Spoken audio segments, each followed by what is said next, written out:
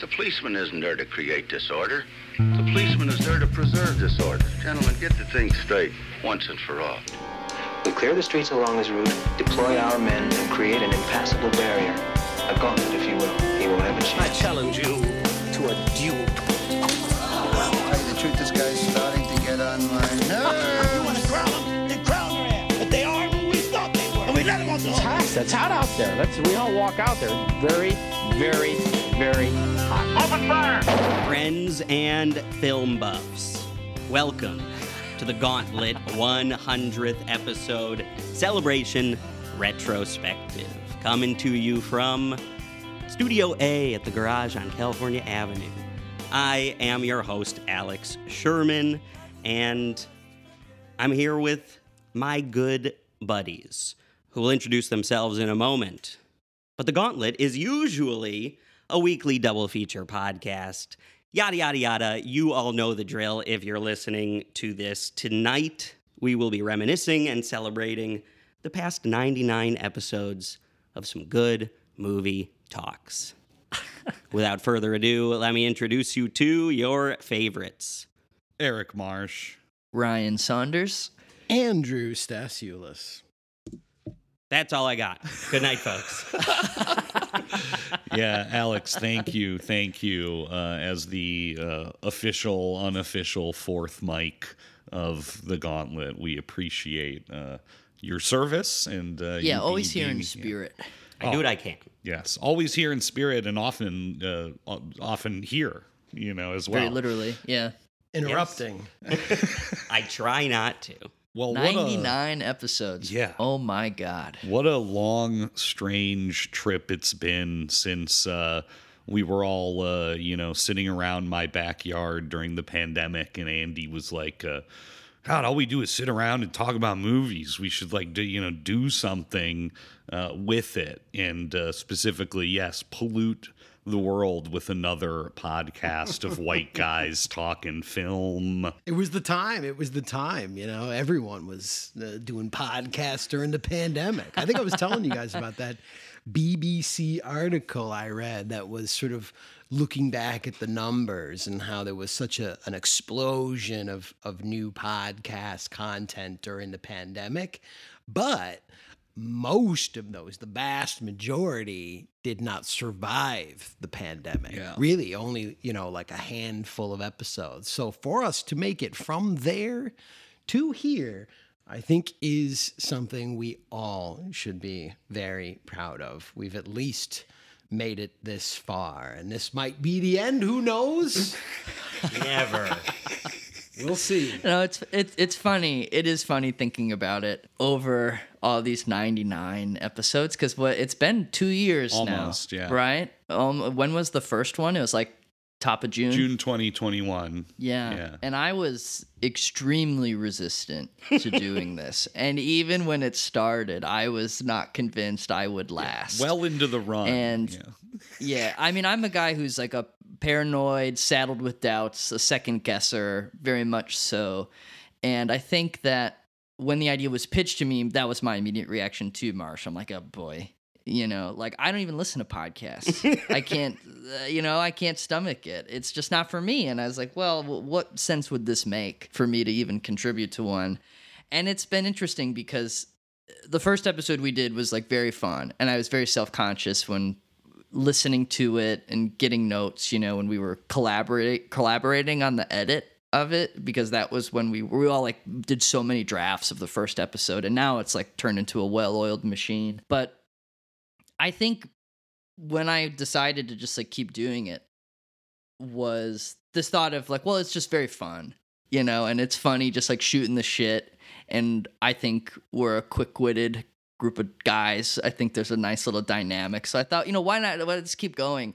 And then it ended up turning into something very different too, because so much has changed in my life since we started. I moved across the country, and it's become something that's like really rooted me in my hometown and just like kept me connected with all of you. And I'm not trying to get sentimental at the top of the episode. Please do. But That's what we're here for. It was just, and it was just interesting how it was something that I really thought was just not for me. And I still don't listen to podcasts. Well, you're also a shy boy. That's true. Yeah. I mean, for me, whenever I listen to an episode, it's pretty much no different than before you had a podcast sitting around shooting the shit about movies. And maybe there's a little bit more structure, but it's no different than what we would have been doing then. So for me, I've been doing a lot of traveling over the last couple of years, and it's been nice to be able to listen to. Yeah, I mean, I remembered that was one of like my first moments of realization of what the show even was when you were away and you had texted us, and this is when I was still recording in Chicago, when you had texted us saying like, I'm listening to this in the car and it feels like I'm at Andy's house. Yeah. And that we're all sitting on the warm leather chairs, smoke is swirling in the air, and it's like it just you felt like you were hanging out with all of us. And I remember at that point, you were away a lot. Yeah. And I think that it's done something similar for me, and it is really nice when especially when I'm sitting and editing the episodes, because we've turned into this, the workman like quality of the episodes where I do the first draft and do the mixing, and Marsh goes in and adds all the clips, and it is crazy editing it and how it sounds like we're all just hanging out, we're all just in the same room, and it's nice. It's personally something that's been like very touching for me, and it's like nice to have that to like look forward to every week. So 100 episodes in, I it's very special for me. I really enjoy it. And I mean, just even as it relates to movies, and I almost fancy myself at times thinking I don't even care about movies anymore. It does feel like doing this, that watching or going through the list, when I look back at the list of all the movies we've done, I remember these better than any of the movies I've watched over the past 2 years. Sure. So in that sense, it's also very enriching. I just feel like I walk away with a stronger sense of what movies can do, what they're for, and what joy and pain can be found in them. So I've really enjoyed that. Yeah, I'm with you on that, buddy. I mean, really, this has anchored me in a way that I did not anticipate when we first started, and there have been times through these very tumultuous 2 years that, socially speaking, I think the world has conspired against all of us as humans. We've stayed home so much more. We have, gone through so much that, especially while the pandemic was still somewhat raging, the Gauntlet became one of my main sources of just getting out and socializing with my friends. I know for me, it was a big part of my mental health, to just see you folks each week and to have that to look forward to, So for me, it's meant a lot, not even necessarily creatively, but very, very personally as well. So yeah, it's I mean, when we first did sit down, I remember Ryan sort of being like, but what are we going to talk about? Like, I don't know, whatever comes into our heads. And I think it's certainly been that a lot of the time, but I think also it's been a great way for us to just dive deeper into this thing that we do love and that can be filled with a lot of frustrations when you look at the state of world cinema, popular cinema these days. The Gauntlet is, to me, an oasis where I know, even if I don't necessarily love the movie that was selected by one of my comrades, like, I'm still gonna find something in it that's way more worthwhile than 98% of the other crap that just gets sort of shoved down people's throats these days. So yeah, the Gauntlet has, if anything, for me, even as a person who's devoted his life to studying film and to working with film, has revivified me in truly magnificent ways. I mean, you both have introduced me to things I would never have sought out on my own. I mean, Alex, you're included in this for the times that you've joined the podcast, and I think that's really been the blessing, is just to have this sort of homework every week, this active viewing that we have provided each other. Yeah, I think the element of giving is something I wasn't expecting from the way we designed it and how we initially thought about it, even though it was sort of baked into it. Because I feel like one of the big curses of moviegoing and movie watching and just people's interaction with art in general is trying to self-identify with everything they encounter and thinking about, oh, how does this relate to me? And it all just becomes like this very egocentric way of looking at art. And this has been a fun exercise in seeing both of you in the movies that you present for every episode, where I'm watching these films and instead of thinking about my own relationship to them, I'm thinking about both of you, and I'm thinking about the spirit of both of you in the films that you select and seeing where the passion is, where the love is, why you were drawn to these things. And just because of that, it does make me feel less disconnected from the films themselves, I feel, and just from both of you in general, having moved. It does create this very nice bridge and making it more of a collaborative process of just even encountering art. It's very nice. Yeah, I just like really that it allows me to smoke in the garage. That's like really why I'm here. And you got a whole setup. Yeah, thank you both for allowing that dream to come true. You know? Yeah. Marsh needs more things to edit. Yeah. Well, that's what I need. Unless you want to get more sentimental. I wanted to kick things off before we got to the plan, the blueprint. To go off of that, not only have I been a guest twice, but I'm also one of the first listeners of the show. And there's a lot of value there, I don't know your numbers, but I'm sure many of your listeners will agree beyond the value, you're giving each other. It's a great listen. And so I wanted to just ask, and I haven't, told you I wanted to ask this, but from your perspective, what do you think was the moment, looking back at the very beginning, when what you understand the Gauntlet to be today really solidified? To me, mine all-timer is episode 4, Summertime, and I think just that collision between Independence Day and the Kurosawa movie. And then beyond that, the discussion is really where, to me, I was like, okay, I get it. I can see this as not just my boys hanging out shooting the shit, but this is a really fun conversation. We're getting into a lot of places that are way past the surface. And I think, to me, that's what the Gauntlet's all about. Not only looking into the little nooks and crannies of the history of world cinema, but also then trying to dig up all the dust underneath these things and connect them. I mean, I don't want to sound like I'm blowing smoke up anybody's ass here, but I felt it in our first episode. I really did. Yeah. I mean, I loved the place that we started. I was really reflecting on that. Just in the 100,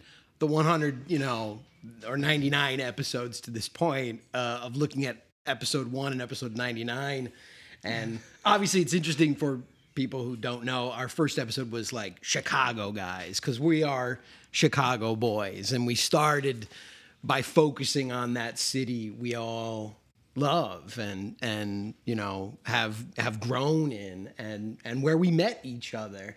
And I was just filled with such joy that afternoon. I was nervous too, like Ryan, when you suddenly put a microphone in front of your face, you do start to feel things creep in that aren't there when you are just talking, out of your ass to your buddies to try and get a rise out of them, But to me, I remember walking away from that going, man, I cannot wait for number 2. And that feeling has been there. And I know that we've had ups and downs, all of us, in our personal lives and in our professional lives. And sometimes you are balancing so much to come here, to find the time to watch the movies, especially when one asshole program a 3-hour movie, and you're like, God damn, I'm going to have at least 5 hours I got to set aside.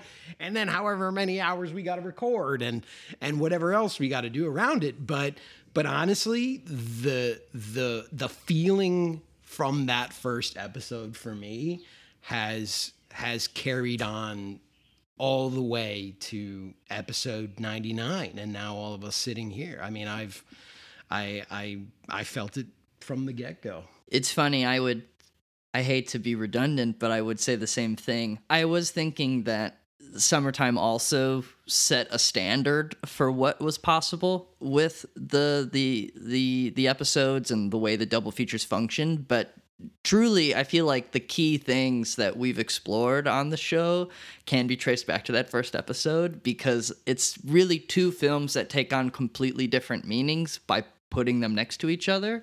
And I feel like that first episode is funny because there were so many interesting happenstances, right? Like it was about 2 Steves, one of them starting their career and one of them ending their career, because one of them ended up dying like immediately after it came out. Yeah. And one a legit tough guy, the other a man filled with nothing but lies and puffery. Right.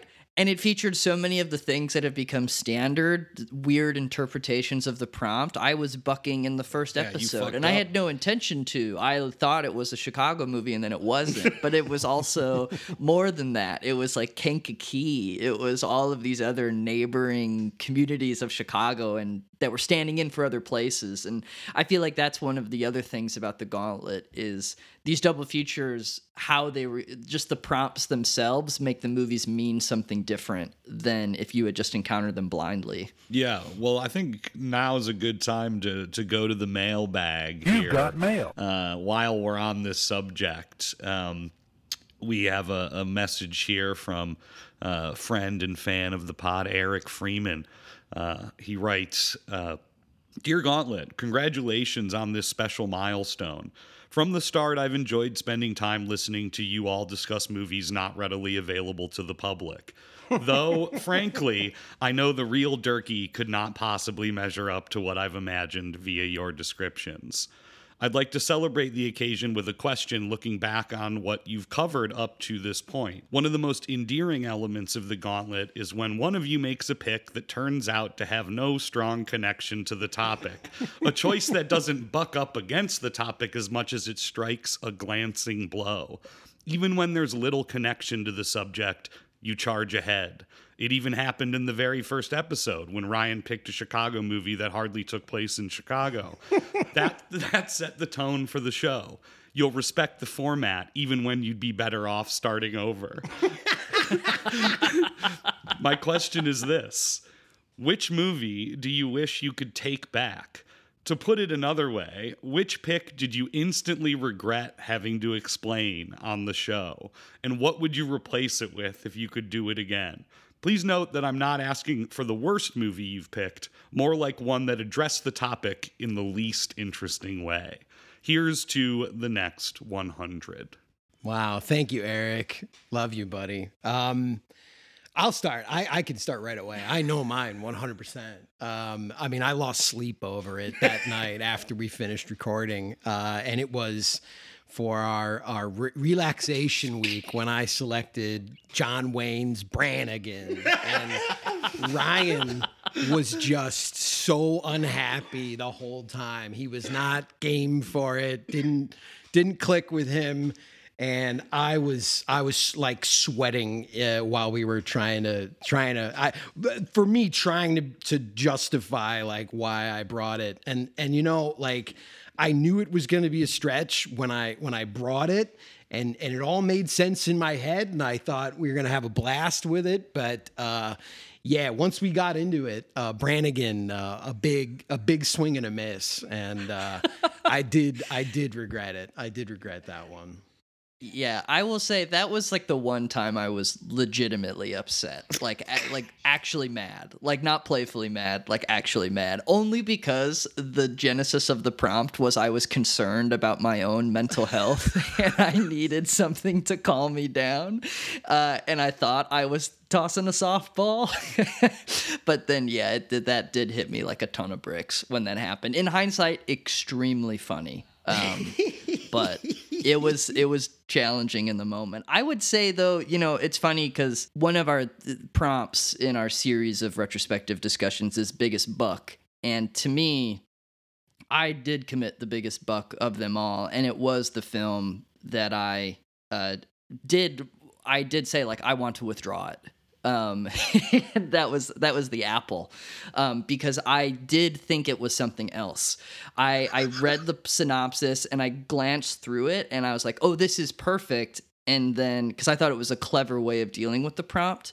And then actually watching it, I realized I had made a mistake. The movie wasn't what I thought it was, And I had said, I remember texting both of you, have you guys watched The Apple yet?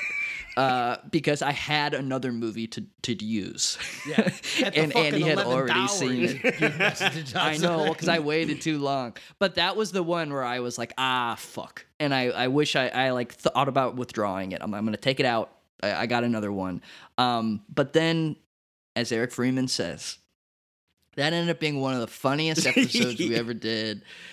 And the fact that we did soldier forward with it made me, by the end, realize it was the perfect pick, because I couldn't then imagine the episode in any other way. And to be honest, that philosophy has affected my day-to-day life. Like, just trusting the gut, moving forward, making decisions, stop, re-traumatizing myself by trying to change the decisions. Like that ethos of the Gauntlet has affected my professional life. Well, in your defense, 5 minutes into watching The Apple, I remember distinctly thinking in my head, well, here I am. I'm on the Gauntlet. Yeah. This is what I signed up for. Not prepared. Yeah. I do remember side texting Alex, like, while I was watching The Apple, and just being like, I'm gonna fucking ring this guy up on the episode. Like, he has no idea. He's gonna get a lashing for this one. Well, it was such a funny episode too, because I so objectively was the one that bucked up against the topic the most, but because of how the conversation evolved, it turned into you primarily attacking Alex for his pick, even though it did answer the prompt. I picked a new to me movie too, and it took the heat off me for sure. Yeah. Mine was pretty mild compared. Yeah, your picks did kind of fit the prompt, as if I was the parent who had come home from the weekend, and I'm looking at the house all messed up, and I'm kind of going room by room, with this, like, who spilled here, what is this, you think I wouldn't notice this broken lamp? Yeah. We made you feel like a parent. I love when we internalize the prompts and they like turn into fucked up weird things because of our own interpretations of them. Yeah. What about you, Marsh? Yeah, I feel like mine are ones that, where I picked a new to me movie that was just kind of like average and was completely overshadowed by like an absolute masterwork, So like, I think about like Visiting Hours and Syndromes in a Century. Like, I just look back being like, wow, Visiting Hours sucked, Like, we were watching a pitch-a-pong, It just seems so like, what did we really get out of that movie about hospitals? Like, they were scary and Michael Ironside like lurked around. Like, some of that stuff, of course, was very cool, but like it didn't do anything like for hospitals, other than just this weird like Canadian fever dream. And I think similarly, Highlander 2 next to On the Silver Globe, it was just like, what's the point? Like, all we want to do is talk about On the Silver Globe, like a much more troubled production and a much better film than Highlander 2, which we had an okay time with it, but it's just sort of like, I don't know, it's kind of like feels like a thud next to Jawowski's epic, Yeah. But you know what? There's been a lot of those throughout. Oh, yeah. You know, we've definitely had plenty of weeks where one film has been upstaged by the other for a plethora of reasons. You know. But I will again say, there's not a single thing we have watched where I have like walked away from it going, I wish I hadn't seen that. Maybe that's also partly because I'm not one of those people. Right. I'm never that was a waste of my goddamn time guy, because let's be honest, there's a plenty of time that I just waste on my own. I'm not going to blame another filmmaker for that, you know? I piddle away plenty of hours in the day. So honestly, everything we've watched, you know, from the good, the bad to the ugly, for me has been a pleasure, really, in one form or another. Even if it is just to come here and dress it down, I'm glad we've watched everything. Yeah, I mean, I can tell you the lowest rated movie that we watched for me was White Squall, and I'm still glad we got to make fun of it, because it's just awful, you know, and Ridley needs to be brought down a peg, you know. I know we all agree on that, so. Yeah, see, it's funny because I was biting my tongue just now with what you were saying, Andy. I think White Squall is the one movie I walked away thinking, like, I wish I didn't see it. Like, I would have been better off without it. Lonely, and I don't want to be. Don't know why these feelings have come over me. I'm lonely, and I finally see how I need the people who are close to me. Just give me all of my friends, and I'll be happy again. Oh, bring them back home, where you know they belong. Just give me all of my friends. I'm in heaven again, feeling like the whole world is singing along. Oh, I'm lonely, and I don't want to be. I want a life of love and of harmony. I'm lonely, and I finally see how I can make this dream come true for me. Just give me all of my friends, and I'll be happy again. Oh, bring them back home, where you know they belong. Just give me all of my friends. I'm in heaven again, feeling like the whole world is singing along to a song that says we'll always be near. You'll never be lonely again. It's a song that says there's nothing to fear. We'll be with you till the end. Just give me all of my friends, and I'll be happy again. Oh, bring them back home, where you know they belong. Just give me all of my friends, and I'm in heaven again, feeling like the whole world is singing along, singing along. Just give me all of my friends, and I'll be happy again. Oh, bring them back home, where you know they belong. Just give me all of my friends. I'm in heaven again, feeling like the whole world is singing along. Just give me all of my friends. Let's get into some numbers. We put together a few, well, I shouldn't say we, Ryan and Eric have put together just a few averages of the stats for the Gauntlet. So what do you got? Well, I can tell you, Alex, thank you, that we recorded and published 10,646-ish minutes of radio, which is roughly 177 hours. Hell yeah, I'm proud of you guys. That sounds about right. I like to see those numbers up against our Battlefield 1 numbers. Yeah. You know, I like to see hours played on Battlefield. Yeah, if we had tabulated all the hours I've spent cutting these episodes, let me tell you. It's funny, though, because that time has gotten shorter and shorter with every subsequent episode, and now it's like very easy to just plow through them. But I think back on some of the earlier ones where we got really ambitious, and the funniest example I always think of is the Chosen One episode, where the Raw episode was almost 2 hours and 45 minutes. That was like trimming the fat off the beginning and end. And I had to do some like radical cutting in order to make it listenable. And I remember deleting Ernest Borgnine from the conversation. I had to like pick threads from Barabbas to get rid of to make the episode like just over 2 hours, and he was a casualty. So when I think about all those numbers adding up. You killed Ernest Borgnine. Well, look, dude, Barabbas is like 3 hours long. We had a lot to say about Richard Fleischer's epic vision of Christ and all that. So yeah. Well, I guess some of the other numbers that I could bring up. I have us tabulated at 31 countries, which is pretty cool.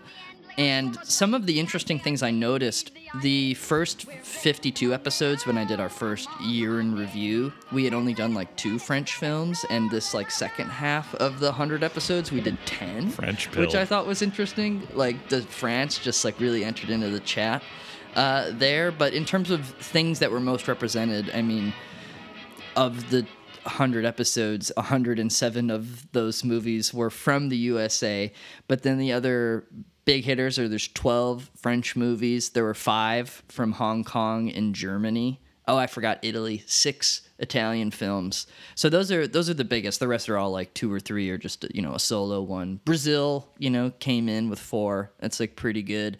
And then one thing I was really interested in when I was doing all of the data and seeing the spread of the years was seeing where each of us sort of found our home, like what decade we all called home.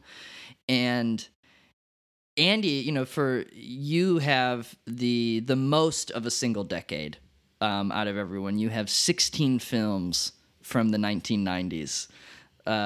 So impressive there. I'm not far behind. I had 15 films in the 1980s, and Marsh had 14 films from the 1970s. So that's like an interesting trend. Andy, you, in our entire history of the Gauntlet, have never picked a film from the 1940s or the 1950s. Yeah, 40s and 50s sucks. Oh. So. Well, it's covered. Disagree. I think Marsh has the most like equitable distribution in terms of decades. There's like a clear, spread. Crucially, I've only picked 2 films from the aughts, and you guys have picked way more than that. A truly terrible time in cinema history. I've probably picked the most contemporary films, I would think. Contemporary being the last 2 decades. Ryan's got 11 films from the 2000s. You have 7. Yeah. But you have Which 9 really from the surprised me. 2010s, and he has 2. So. Remember, I did a good chunk of made-for-TV films and some children's films, and most of those were sourced from the early 2000s. I don't really think of myself as a 70s guy. Yeah, that surprised me. And yet, here we are, Well, you all know me. I'm obsessed with the end of history. Of course. I'm obsessed with the wild and woolly You're the 90s. Fukuyama of the pod. Yeah. Always have been. Yeah. I'm Clinton Pill, dude. In hindsight, I wish I had tabulated how many films Andy selected that were about soldiers and military boys. Ooh, yeah. I should have Quite a looked big into number that myself, but But yeah, technically, Andy, you had the most from the 2000s onward, and specifically from the 2010s. You had 9 films from the 2010s. Cinema's not that. But those are no, I guess not. Yeah. So those are my biggest takeaways from the actual numbers of what we've done. Love it. The stats. Yeah. I picked the most classic Hollywood films. I'm sorry. There's another one. It's like Thunderbirds. Like, who remembers that? I barely remember. I remember some shots from it. That's true. Looked good. I remember. Wellman's seen better days. In fact, I was so upset about Thunderbirds. I brought Wellman back, in prime form. Wild Boys. Yes.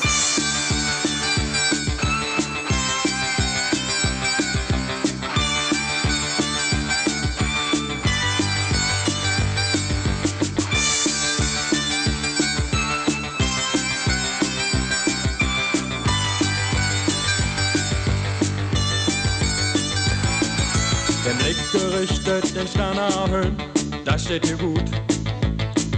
Wird sie belichtet, denn sie ist schön, das macht sie gut. Sie ist extra, sie ist exklusiv. Sie ist ein Star, sie ist so expressiv.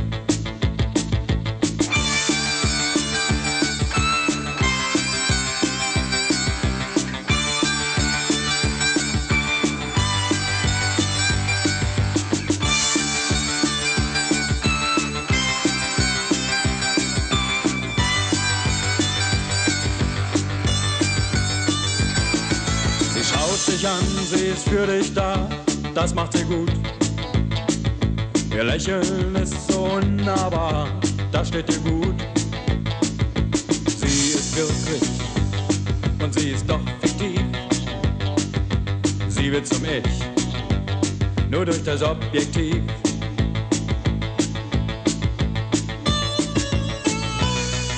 Sie spricht nicht viel. To our first category of the night, you have all picked your favorite singular performance in a film from these first 99 episodes. 198 movies, yeah? 198? Something like that. So let's start with you, Andy. What is your favorite 196 movies. 196. There's been so many amazing performances. It was very hard to narrow down. I think that's going to be a theme. I'll be the first one to say it. It's going to be so hard to narrow it down. But I guess with a lot of my picks that are upcoming here, I thought about.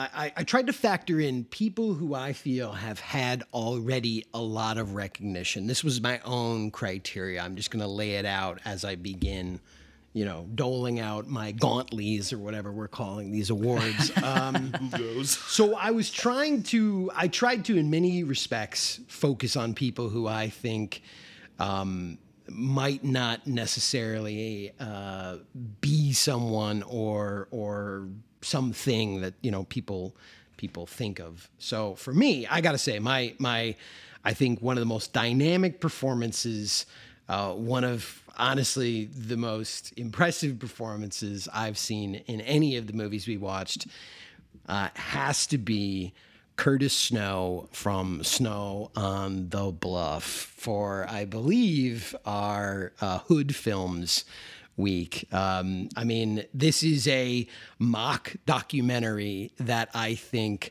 solely rests on the shoulders of its central figure, Curtis Snow, who is so incredibly lived in because the experiences are, in many respects, coming from his own actual experiences in life. But he is so engaging, so complex, so dynamic, funny, charming, terrifying. It is an absolute force of nature he is an absolute force of nature in that film. I'm giving mine to Curtis Snow for Snow on the Bluff. Congratulations, Curtis. Ryan, how about you? I had two that immediately came to mind. My favorite performance, I think, of all of these movies, or at least the one that really struck a chord with me and I remember very vividly, is Graham Greene in Clear Cut. I think that's an extremely unique performance. We did that one on the No Escape episode. And he's awesome, and it's so rare that you get to see him as the lead performer in a movie and the central figure of it. So I think giving him space to be sinister and funny at the same time was really awesome. And then honorable mention to all the EOs in EO. I really enjoyed all the donkeys performances. Yeah, all the beautiful donkeys. We should have just had a separate category for animal performers. Yeah, no kidding. Pour one out for Jack and the rest of the Incredible Journey gang. Mm-hmm. How about you? Well, I got to go all the way back for probably my favorite performance, Lon Chaney in The Penalty from 1920, directed by Wallace Worsley. This is the film that made Lon Chaney a superstar because he performs in a contraption in which he has no legs, and he hobbles around this film as Blizzard, the underworld boss of San Francisco, who at some point, out of just pure rage, mobilizes the forces of labor and anarchism against the city of San Francisco in an all-out assault. But really, it's just like one of the craziest physical feats I've ever seen any actor do. It's Lon Chaney, obviously. He's well known for that kind of thing, but I still think just, goddamn, how did he do it? Really one of a kind. And I also want to shout out Jon Voight in Looking to Get Out, one of the most unpredictable, unhinged, funny, terrifying performances that anyone's given on the Gauntlet. And of course, I brought that film, and I used to gamble a lot and play a lot of cards. So, like, for me, just like that kind of sleazy protagonist, I think Voight is on another level. I mean, he was writing the script too. Like, he was up his own ass, like, fully just committed to this milieu and this kind of guy, and I think it's like really a great performance. Oh yeah. I will, since we did a couple shout outs, I'm gonna throw one last shout out that I think we all can agree on. One of the pleasures is sometimes bringing things to the pod that the gang are gonna have a blast with, and I think we all were absolutely blown away by Jean-Paul Belmondo trying to kill himself with all of his stunt work in Fear Over the City. I think special shout out for the stunt work that he pulls off in that movie, which is still one of the most mind-blowing things I've seen on this podcast. Just like him on the roof of that speeding L train, dangling from the buildings. From the helicopter. Dangling from a lot of very high places. I mean, big shout out to Belmondo for entertaining us all by nearly dying in several incredible stunt pieces. He'd be my stunt performer of the pod. Next category is still in performance, but the favorite ensemble performance, the PALS Award. Marsh, how about you first? My first pick is Breaking Away. The Boys from Breaking Away. Classic, of course, another film I brought. I love a lifelong classic, but I think they're all just terrific. That post-college ennui and anger of Bloomington, Indiana, beautifully rendered by a gang of rascals. Dennis Quaid at his peak. Daniel Stern at his peak. Yeah. They're like debut movies. Exactly. Jackie Earle Haley, we love him. Dennis Christopher, they kill it, and maybe it's because they've got like Paul Dooley to play off of, but it's just like it feels real to me, that camaraderie and that friendship in that movie that is like just really nice, I had two that came to mind. The first one is all 5 Jerry Lewis's in The Family Jewels. Yes. I think that's like a really impressive ensemble because he disappears in all of those characters. But the one I really think about a lot though is definitely 92 in the Shade, because I think that is like an all-timer collection of just like strung out 70s dudes, and gals. We've got Peter Fonda, we got Warren Oates, we got Margaret Kidder, we got Burgess Meredith, we have Harry Dean Stanton, we have William Hickey, we have John Quaid. Marsh, you just mentioned a Quaid. Yeah, it is a different Quaid though. But who the fuck is John Quaid? You'd know him if you saw him. He's in a lot of Clint Eastwood movies, actually. He pretty heavily featured in both Every Which Way But Loose and Every Which Way You Can. So yeah, but I think the 92 in the Shade gang, that's like a favorite ensemble for me, because they're all just hanging out, so it's like nice to see them all, and they're so sweaty. It's hot. It's 92 in the Shade. Well, my ensemble pick might be a little surprising based on the ones that you folks have laid out, but honestly, My number one was the cast of largely non-professionals in Court. I thought that the Indian people featured in that film were just I was transfixed by every single person in that movie. Even the silent members of whatever courtroom were just simply sitting there plodding through their day-to-day like drudgery of this incredibly corrupt and oppressive system. Obviously, the central performers are amazing. I'm forgetting a lot of their names, but the old man, the lawyer, the prosecuting attorney, the cycle of horrible judges. I mean, everyone in that movie was just so spot on in presenting to us just like the horrors of modernity and the soul-crushing quality of life that the filmmaker was presenting in modern-day India. I thought was just so remarkable to me.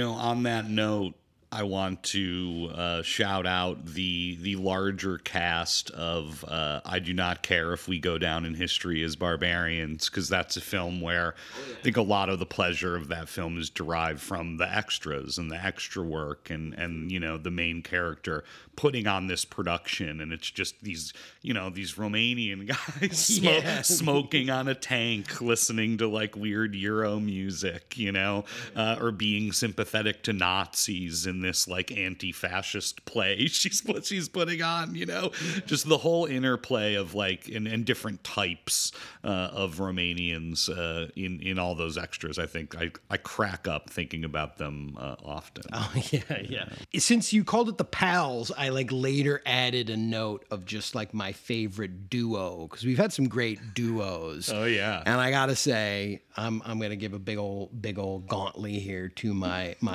Dion brothers, yes. Stacy Keach and Frederick Forrest, dude, romping and stomping, dude.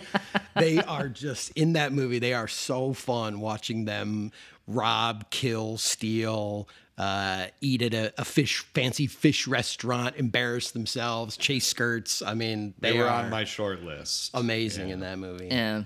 You mentioning Court for some reason also reminded me of one of my other options, which was the ensemble of first graders in First Graders, because it also felt like they were an interesting collection of folks who were trying to really, disrupt a system and playing their own game. So shout out to all of them too. Love it. Look at us already like bucking even the format of our show of like, let's give out one award. We've already given out like they're not awards, they're 15 faves. or 16. Excuse me, they're not. This is not an award show. This is a celebration in retrospective. I was very clear. Congratulations to all those ensembles. Our next category of the evening is favorite overall direction in a film. Ryan, let's start with you. What is your favorite directors of the Gauntlet? Yeah, I had a hard time, and I actually don't have really strong reasons for either of these, but I was thinking about how moved I was by Autumn's Tale and how well Mabel Chung directed that film. There's a precision there for such a romantic film that I really admired. And also, I hate children actors in general, and that was one of the reasons I was blown away by Jean Eustache directing the children in My Little Loves. That is some of like the best direction of children I've ever seen in a movie. So I was thinking about him too. Well, I assume Andy's going to say Manuel de Oliveira, so I'll let him have the honors. But certainly, I was very moved by Noah, the Vainglory of Command, in a big way. But I would have to say, just reflecting on it, I was sort of thinking about too, like, we've talked a lot about like the backgrounds of these films and like troubled productions. And I don't remember any facts about this film, but when I looked back, I just thought like, what a hard film to make. And it just impressed me so much. And that's The Cyclist by Makhmalbaf. What a crazy movie. Like, just a guy, it's a movie where a guy rides a bicycle in a circle. And then I'm thinking, like, how do you shoot that? Like, that's just so much work. It's so complicated to shoot that with all those extras. The guy constantly riding the bicycle, that camera just spinning around. So much. It's just so inventive. It's just so creative to sustain that concept visually. It's amazing, you know. So Mahmoud Boff for sure, and. I mean, God, obviously, you know, we've had fucking Bresson, Ophuls, you know, like all these people, whatever, fuck them. But I want to, of course, shout out Glauber Rocha. I think Entranced Earth still is a movie that just pops up in my mind all the time because it's of its intensity and of its anger. And it's just like wild images and sounds. I mean, it's a very chaotic, in-your-face movie, and one that... it's just constantly in the back of my mind. So shout out there. Well, you know, I appreciate the prompt on Manuel de Oliveira, and I think we all agree that that's one of our new favorite films. But that's not where shit. He certainly was on my short list, and don't worry, we'll be hearing from him again this evening.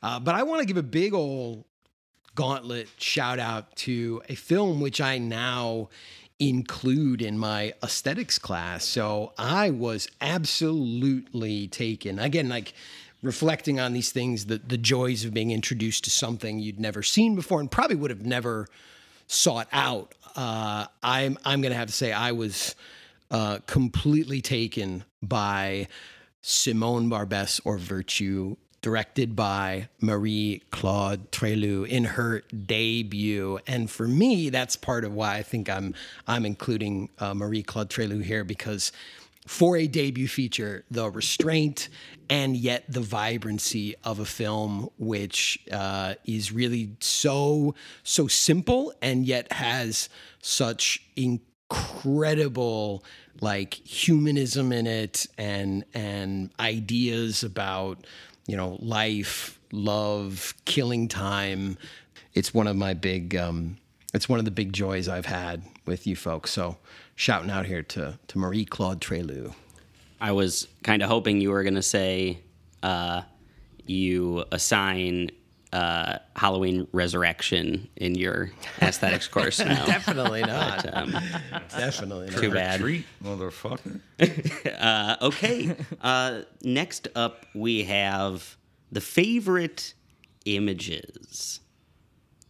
A nebulous category, a little bit. Cinematography, maybe a little bit more, maybe a little less. Yeah, well, yeah, because I was thinking about it, and I was originally thinking of it as just cinematography, and then I threw that out of my mind, and I was just thinking about images I remembered from films. And it's funny, because I feel like one of the, you know, listening to myself over all these episodes and thinking, like, things I repeat, you know, shit we all say over and over again. One of the things I feel like I say a lot is, like, I'm never going to forget that image.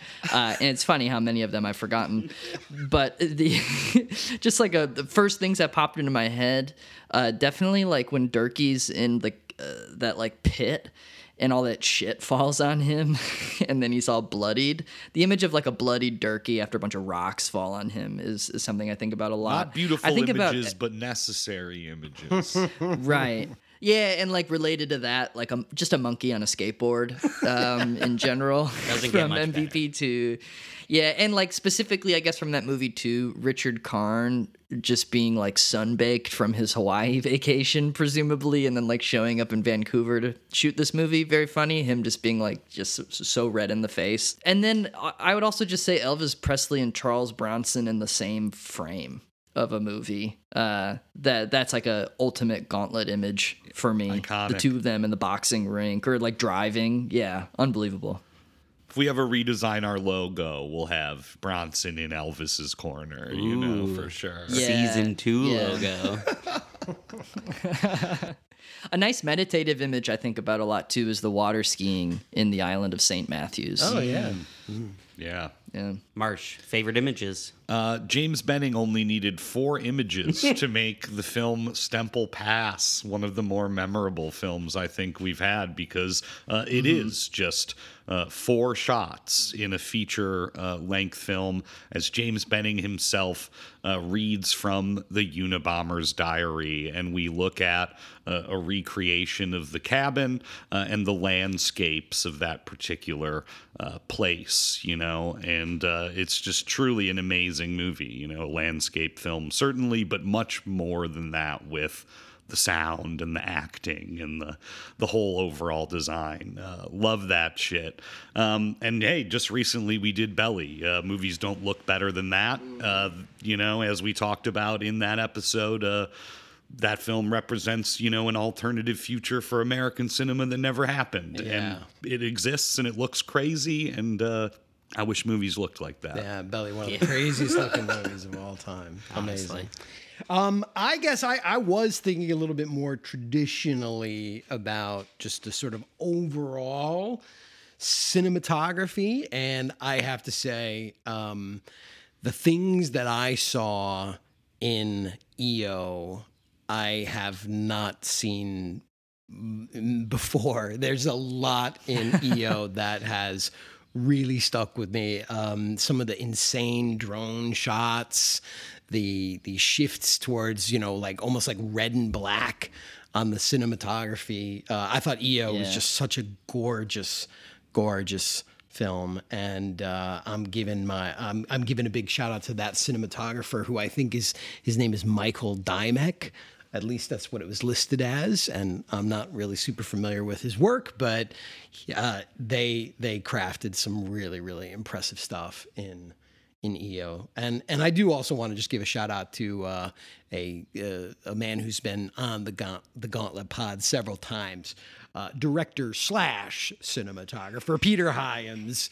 The man may make some stinkers, but you can rest assured they're gonna look amazing. That guy has an eye, and even in his mid films, they still, to me, look better than 99% of the other Hollywood schlock you're gonna see out there.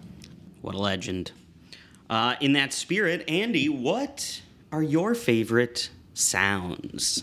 I only wrote one film down, and I wrote it down immediately. My pick for sounds, best sounds that stay with me, haunt me, occupy my brain space. It's got to be from Robert Bresson's Lancelot du Lac. The sounds of clanking armor, hearing people coming from, 50 yards away because you're hearing that armor just clanking around. So much clank. I can't get it out of my fucking head, dude. Heavy metal. Lancelot du Lac. Robert Bresson, fucking genius. The sound in that movie is a masterpiece. I have a couple quick ones. One of them is from the most mid movie I picked, which I would say is Vaca, the Spanish film from the 90s, and it's the sounds of them fucking chopping that wood throughout the whole movie. It's like, again, a movie that I don't think is very good ultimately, but I do think about sequences from it all the fucking time. And I think about them doing that like wood chopping competition. That is like some very memorable stuff. Some of my other favorite sounds are sounds that I was certainly not expecting. So I wrote down the sounds from Ganga Bruta because I asked for silent movies and Marsh brought a movie that had sounds in them. So I thought that was like kind of fun.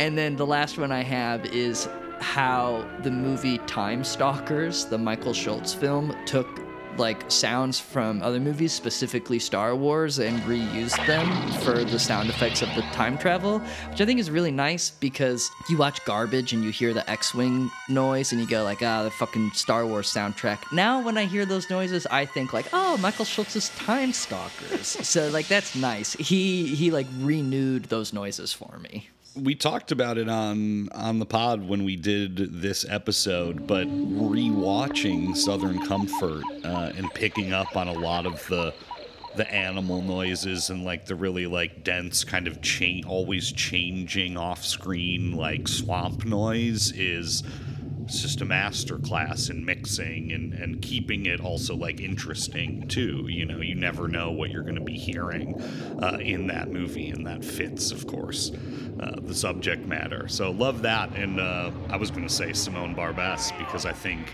the off-screen like porn sounds and the sounds that of the stuff we never see is so crucial to the experience, and it really like enlivens it and enriches it when the patrons are coming in and out and you can just hear what they're seeing, you know. Love that shit. You know, in my aesthetics class, the students like they all pick up on that and like highlight that, you know, because we talk about it in relation to Laura Mulvey's concept of destruction of pleasure as a radical weapon. And they like will highlight that, and they'll be like, the porn sounds so disgusting when you're just hearing it disembodied from the image. And it's like, yes, exactly, right? Well done. Great director, Marie-Claude Trelou. Gauntlet. Never found a four-leaf clover to bring good luck to me. No rabbit's foot, no lucky star, no magic wishing tree, but I got lucky. I got lucky. Yes, I got lucky. Lucky when I found you. Oh, yeah. Got no rainbow around my shoulder, no horseshoe on my door, but I got you to hold me tight, and who could ask for more? Oh, I got lucky. I got lucky. Yes, I got lucky. Lucky when I found you. When I found you. Always walk around. I'm gonna reach into Marsh's mailbag over here and see what we got. We've got a message from the Prince of Lisbon, Nabil. He says, "Hi, boys. You have to remove one from the history of cinema. What do you choose? Every film that's over 3 hours and 30 minutes long, or the filmographies of Robert Bresson and John Ford?" Wow. That's a very unhinged question. I'll start. I think it's pretty easy for me. I'm gonna say goodbye to Bresson and Ford, because man, there are some. I think I'm looking at it utilitarian wise, right? Yeah. There's some really amazing long films. We get so many more voices. I could lose two if in this regard as well. I never even knew that they existed, but if I did know, then I guess I'd already seen them. And yeah, what would cinema be like if Robert Bresson and John Ford never existed? I mean, we're talking alternate history here. Yeah, you know. Yeah. Oh my God. Like, what would the great 8-hour films would they even exist Berlin without Alexander John Ford? Plots, R.I.P. You know. I'm with you, Andy. I gotta say. It sucks, but more filmmakers would be included in the list of 3 hour and 30-minute movies than just the two filmmakers. One very prolific and the other not very, but just got to go sheer numbers. I can't lose like 8 hours make a day. You know, I just can't do it. Can't lose any Wisemans. Yeah, I can't lose any Wisemans, dude. Oh. Wow. Now he's there. When you put it that way. Because I was going to say, like, I can't even imagine what cinema would be like without John Ford. Yeah, and thinking about that legacy. Yeah. But to lose Wiseman is someone I do value more than John Ford by a little bit. That would be tough. Yeah, we'd have to have the casualties, I think. Look at it this way: if you had no Ford, no Duke, no John Wayne. No Brannigan. Yeah, that's true. It's like Ryan imagines a world with no Brannigan. And it's like the utopia picture, you know? There's also here a bonus question for me.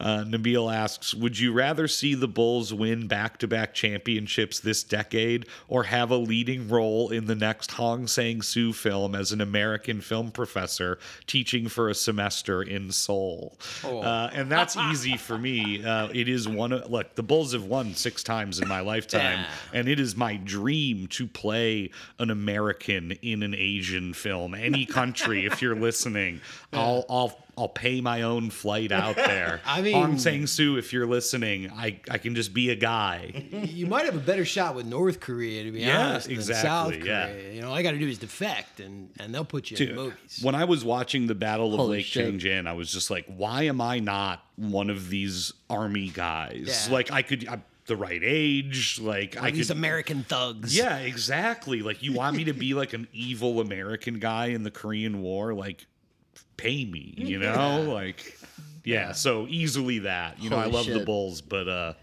Hong, if you're listening, you know, just hit me up. Marshlands. Thank you, Nabil. Those are beautiful questions.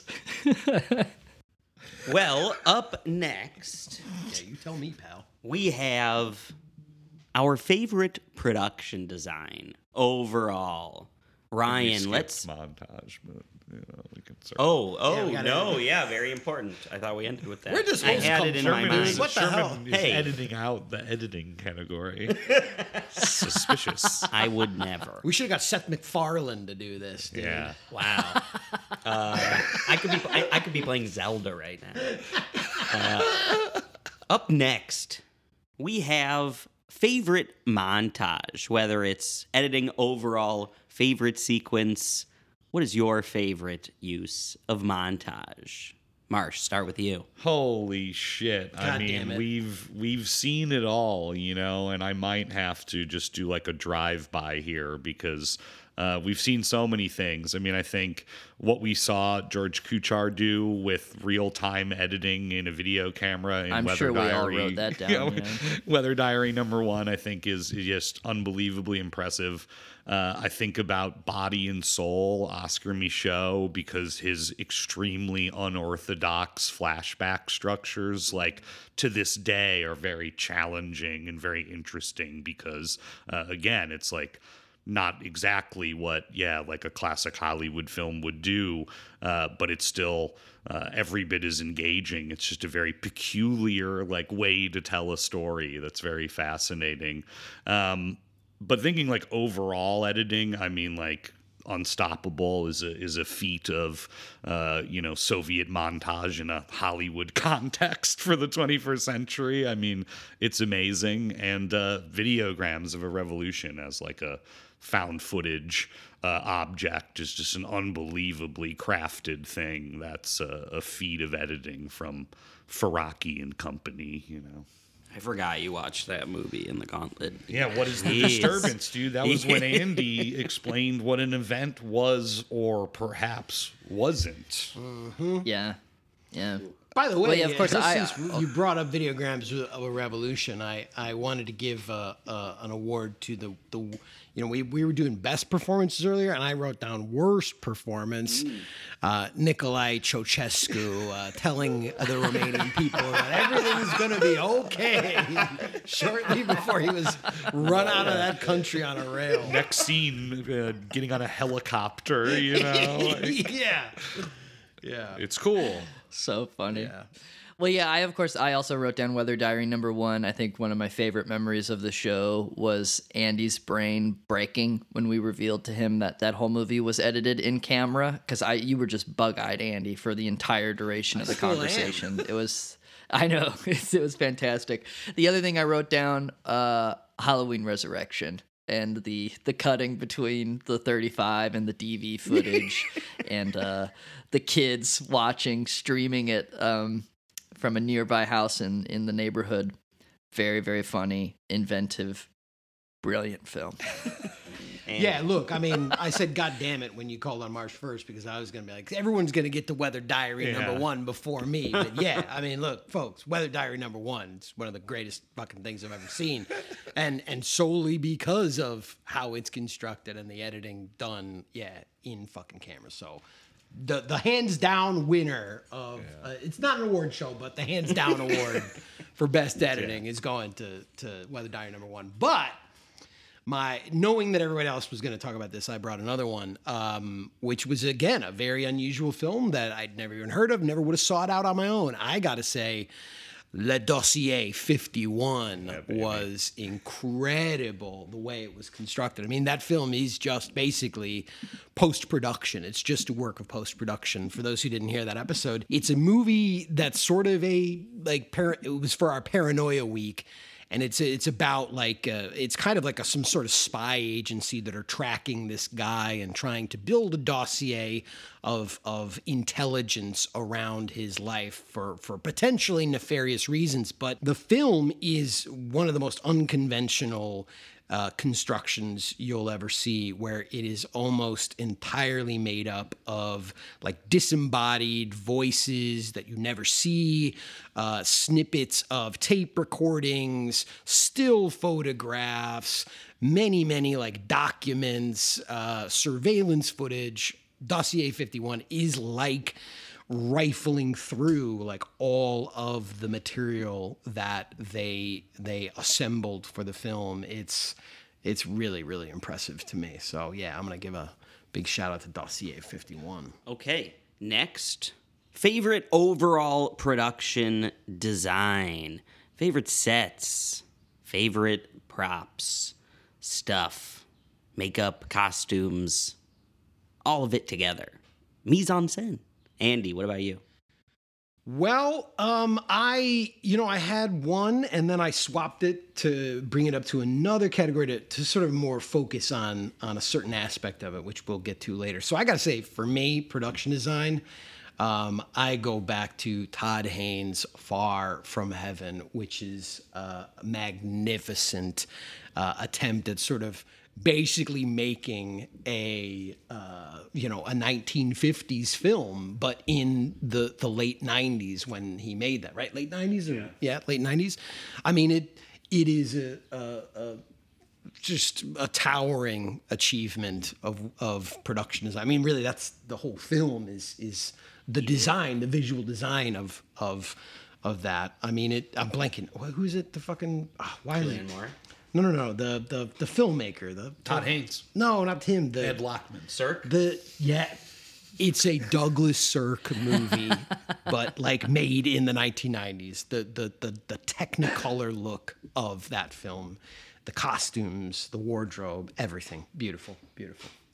Well, favorite individual set would be the hut in MVP that Andy had described, the like monkey homeless hut that he said like glorified childhood homelessness. The clubhouse.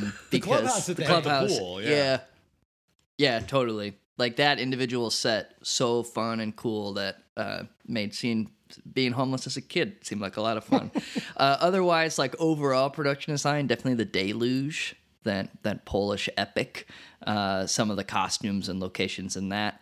And then this kind of like goes into the next one. We had like fits, just like overall costumes, but in terms of design and evoking a sense of place, Fat Choy Spirit, Johnny Toe's movie, for just like perfectly depicting an idea of what the early 2000s were. That's to me some of my favorite design.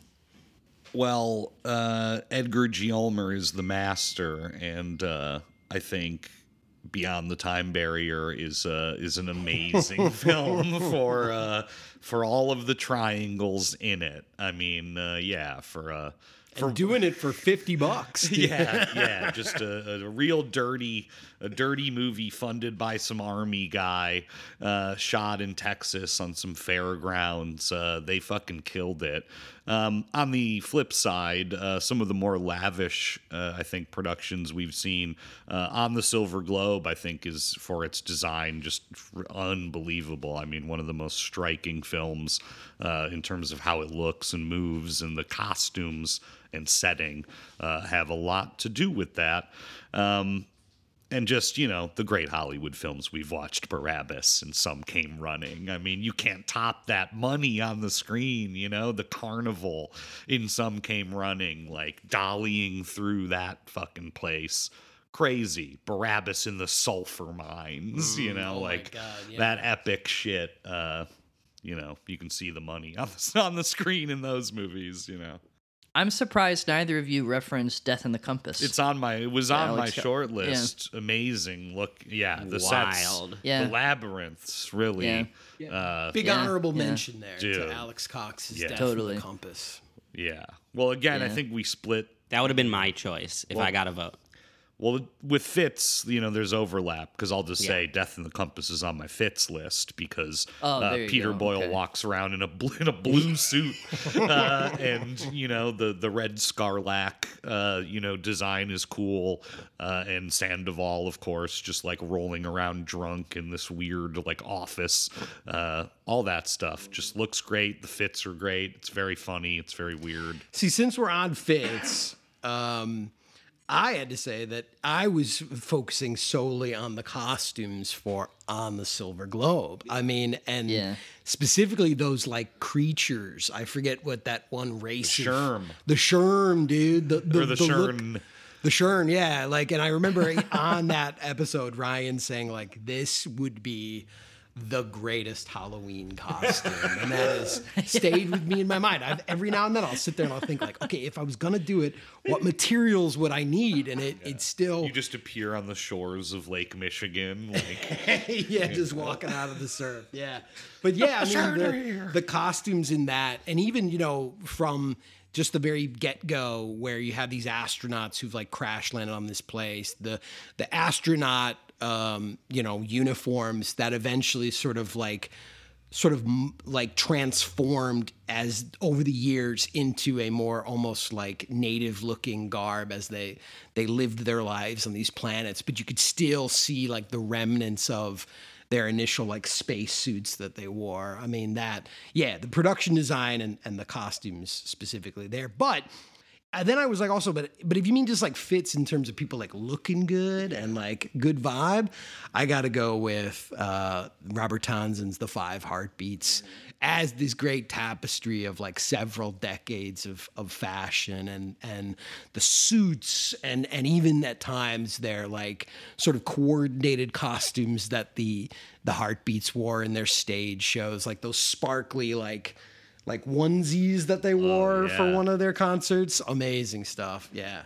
Five Heartbeats. And again, the colors that are so vibrant and vivid in that film. I was going to say, in terms of like good vibes, feeling good, Fits, definitely George Kuchar's undies in Weather Diary, number one. Knucklehead. That guy wears those tighty whities like no one else. And then otherwise, I was thinking about Richard Widmark as Comanche Todd in The Last Wagon, and the way that he wears that buckskins. He wears it better than Doris Day and Calamity Jane, I would say. Yes. Widmark looks fantastic in those buckskins. Yeah.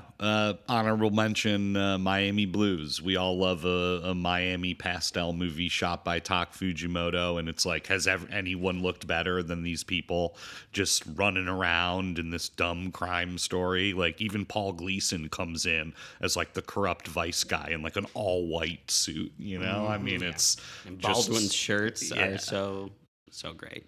I do think overall the costumes in Future Sport are very funny too. Ernest Dickerson's Future Sport, good collection of fits. All right, we are getting near the middle of our program here. Jesus, you wrote this, not me. Favorite original score overall? The one that plays the most in my mind when I'm walking around the town, romping and stomping. Not the Dion Brothers. I think of the original score of Finding Buck McHenry. That like electric guitar and the horns. The dun dun dun dun dun dun dun dun. I love that shit. Definitely Finding Buck McHenry. A secret jewel in the filmography of Charles Burnett.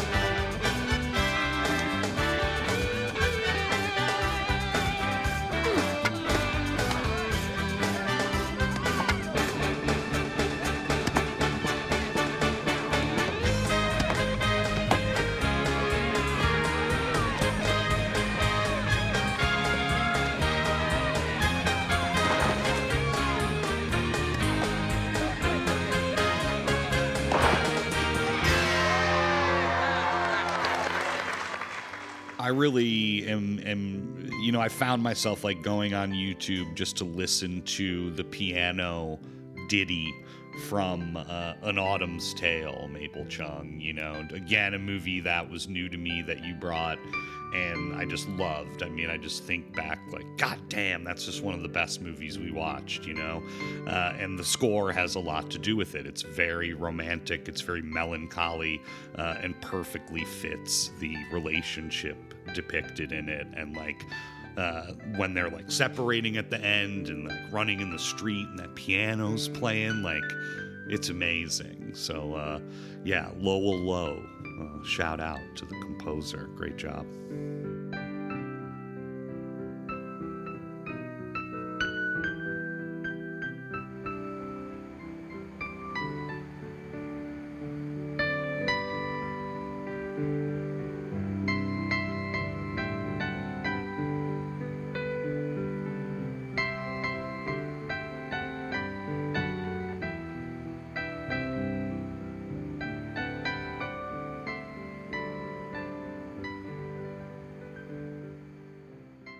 I don't know, call me basic, call me cliche, but goddamn, Ry Cooder's work on Southern Comforts, that's some of the greatest music, movie music specifically, I've ever heard in my whole life. And that theme will occasionally just come into my head. That is just one of my favorite pieces of music I've ever heard in any movie ever. And also, shout out to the like, I guess, theme score from Avengement. I think that goes pretty fucking hard, yeah. But yeah, big Ry Cooder fan. I know we all are. Doesn't get much better than that. Oh, I mean, one of the greats.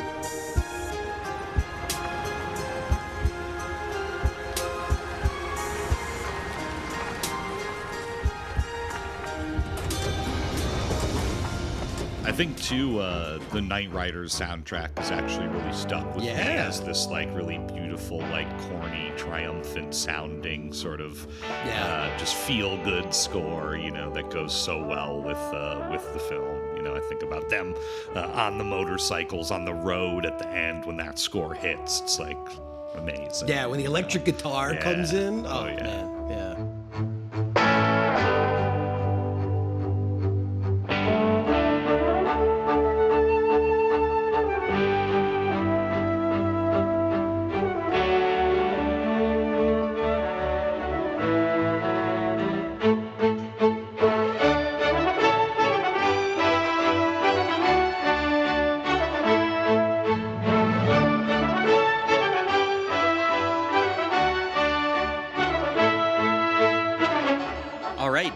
Different than original score. Favorite soundtrack, favorite non-original use of music. Ryan, what was your favorite soundtrack? Good Burger. Well, technically, Simple Al as that. recorded the Less Than Jake song for the movie. But yeah, sure, yeah. Well, I was just like, I was pulling it up and I was like cycling through all the tunes in that movie, and I don't know any of them by name. And yet, it is a collection of pop songs I really enjoy and evoke a time and a place and a state of mind. So I would say, yeah, Good Burger. There's nothing better than your friends. There's no problem you can't win. Someone that's always got your back, not caring about this or that. Just hanging out, just having fun. We're number one. Just hanging out, just having fun. I'm a dude, he's a dude, she's a dude. We're all dudes, hey, I'm a dude. He's a dude, she's a dude. We're all dudes, hey, I'm a dude. He's a dude, she's a dude. We're all dudes, hey, I'm a dude. He's a dude, she's a dude. We're all dudes, hey.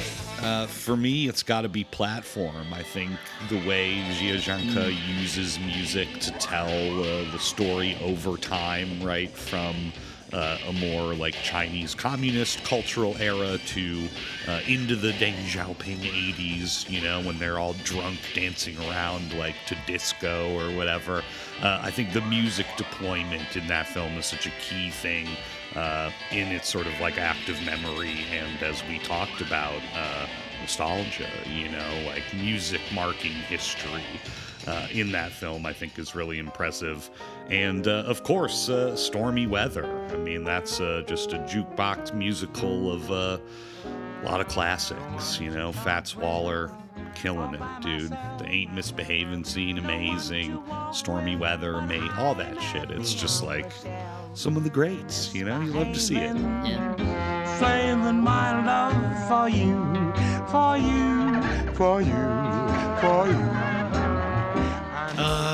Speaking of music marking a time and a place, I've got to go with 24-Hour Party People. That factory catalog is I think indisputably one of the greatest in popular music. But, you know, as a big Joy Division fan, as a big New Order fan, and, you know, being turned on by that movie to some of the lesser known, for me, bands of the factory label, like the Durruti Column. I've become a big fan of them. Hell yeah. Specifically because of that movie, and just been like, wow, this actually is pretty good music to chill to. Who's the one guy that plays the guitar?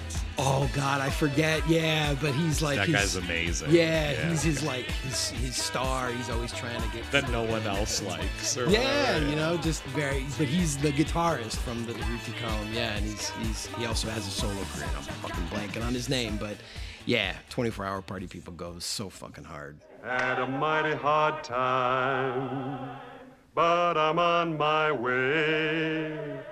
Had a mighty hard time, but I'm on my way. It's a mighty hard climb, but I'm on my way.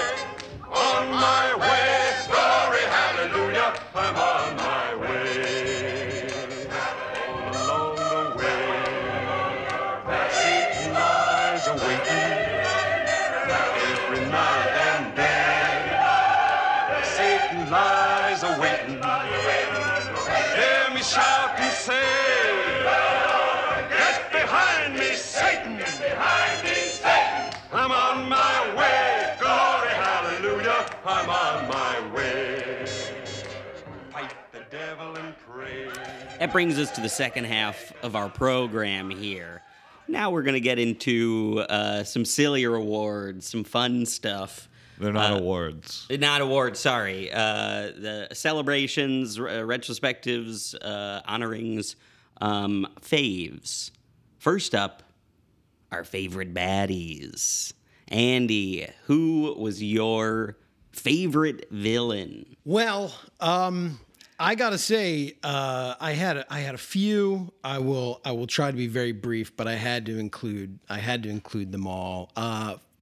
As far as a solo performance, big fan of George Dzundza as Daskal, the tank commander from The Beast of War, the Russian tank commander who is a very, very bad man, just running roughshod over the Afghani people and then having the gall to pick on Jason Patrick. You know, why would you want to pick on that angel boy? He's just such a pleasant guy. So, yeah, I think it's really impressive George Dzundza was able to lose like 300 pounds to actually like fit inside the tank as well. So I'm going to give a big shout out to him. But my other two have to be the Men in Black for getting Dan Aykroyd's television show canceled, in which he planned to blow the lid off of our already here extraterrestrial friends. So Men in Black, you are very, very, very naughty. And then I also got to say, Big Oil from the Mattei Affair for their assassination of John Maria Volonté in that film. Yeah, Big Oil, the Seven Sisters, as they were known. We hate you on the Gauntlet. Andy sort of stole my thunder here, but I was going to attribute the ultimate villain of the podcast to David Sereda, the director of Dan Aykroyd unplugged on UFOs just for giving us that movie at all. And then I also liked the cohort of vampire monsters in Vampires in Havana. I thought they were fun to be around. Oh, yeah. A special mention, too, the Chicago outfit of vampires from that one, too. Love those guys. Well, obviously, Jeff D from Roadhouse is number one in a long line of villains, you know. But one that I really love is Ward Bond in Gentleman Jim, because it goes, you know, beyond villain territory. And I think the scene, you know, after the big fight at the end between Flynn and Bond is just an incredible moment of classic Hollywood cinema, you know. Sportsmanship. And sportsmanship, yeah. You know, it's very easy to hate Ward Bond. In fact, we've hated Ward Bond on this podcast in Wild Boys of the Road, when he's like gutted by a bunch of teenagers. But yeah, that performance is amazing.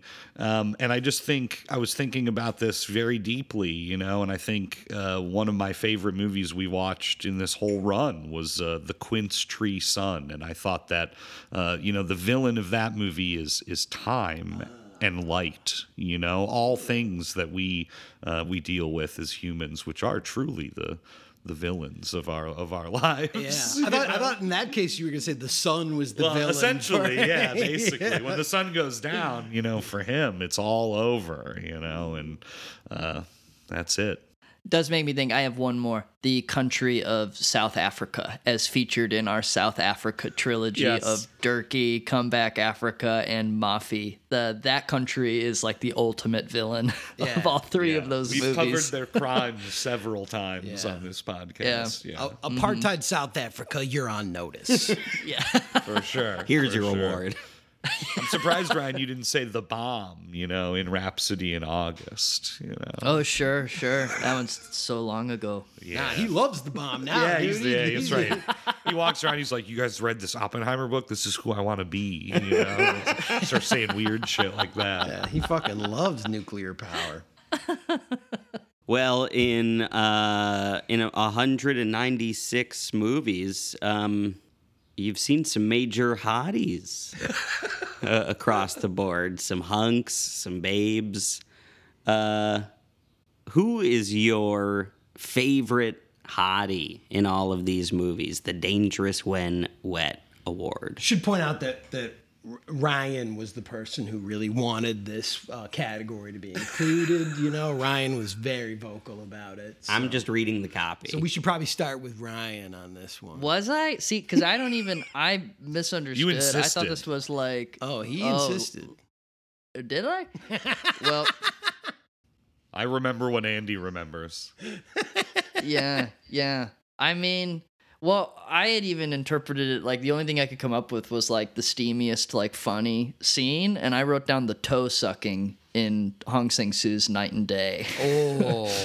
Yeah. Not actually sexy, but when I think of like the craziest steamy moments on the show, that's one of them. Definitely. Very, very gross too. Yeah.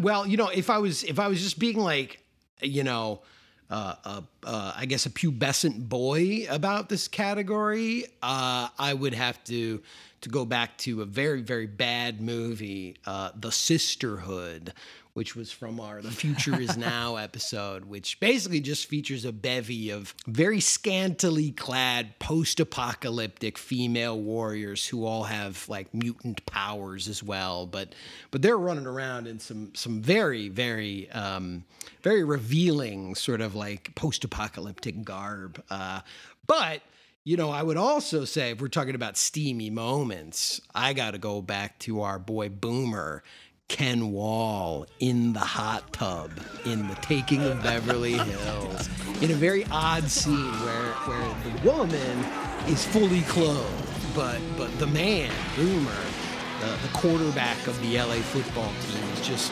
luxuriating in a very sudsy bubble bath by himself, surrounded by candlelight. So yeah, big shout out to Hunk Ken Wall.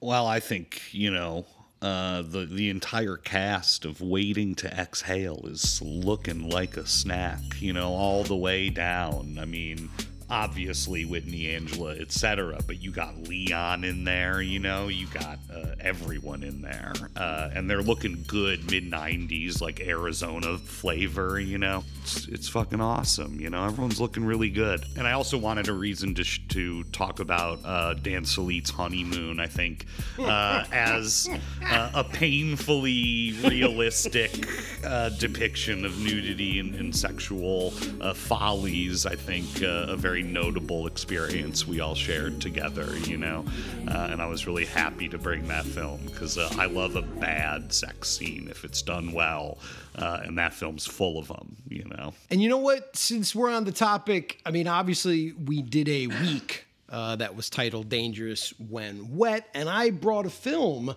that is currently featured in the Criterion Channel's collection of erotic thrillers, and that is the notorious The Color of Night, starring Bruce Willis, which has some very long, protracted sex scenes. But I have it on authority that the Criterion Channel's version that is currently up there, the trim dong, they removed, or the version they Puritans got has Bruce Willis's penis censored. It is not in the film, but here on the Gauntlet, we three, we saw it. We saw Bruce's willy, and yes, we did, and other things as well. Bruce, we wish you well in your journey. We love you. And I do want to add on Marsha's pick. Not only is everyone hot in Waiting to Exhale, they've got some great fits and great locations. So my own personal production design fits award for that movie. Okay, next up. They're not awards. Not awards. Not awards. My faves. Well, I'm gonna give it an award. Actually, I'm giving outside awards. Yeah, this is the Sherm Award. Okay, the Sherm Award. The Sherm Award. Next up, we have the Troubled Production Award. What's your favorite behind-the-scenes tale that you uncovered in the last 99 episodes? I actually really couldn't come up with one, so I just thought about what movie was probably one of the hardest to make, and I went with Wang Bing's Tang. That seems like it was fucking really difficult to make, and there were many, many factors that were disrupting whatever plans might have been set up for that documentary with the border disputes. I remember about that film in particular that I read that he lost his subjects and then couldn't find them again. Yeah. And so that's right. There's a point where the film kind of just you're with new people now, and it's because he just lost contact with the subjects of his film because it was so tumultuous. So yeah. Probably one of the moments where they came under indirect artillery fire through their migrant journey. I mean, that's definitely what I would call a troubled production. Hell yeah. Yes.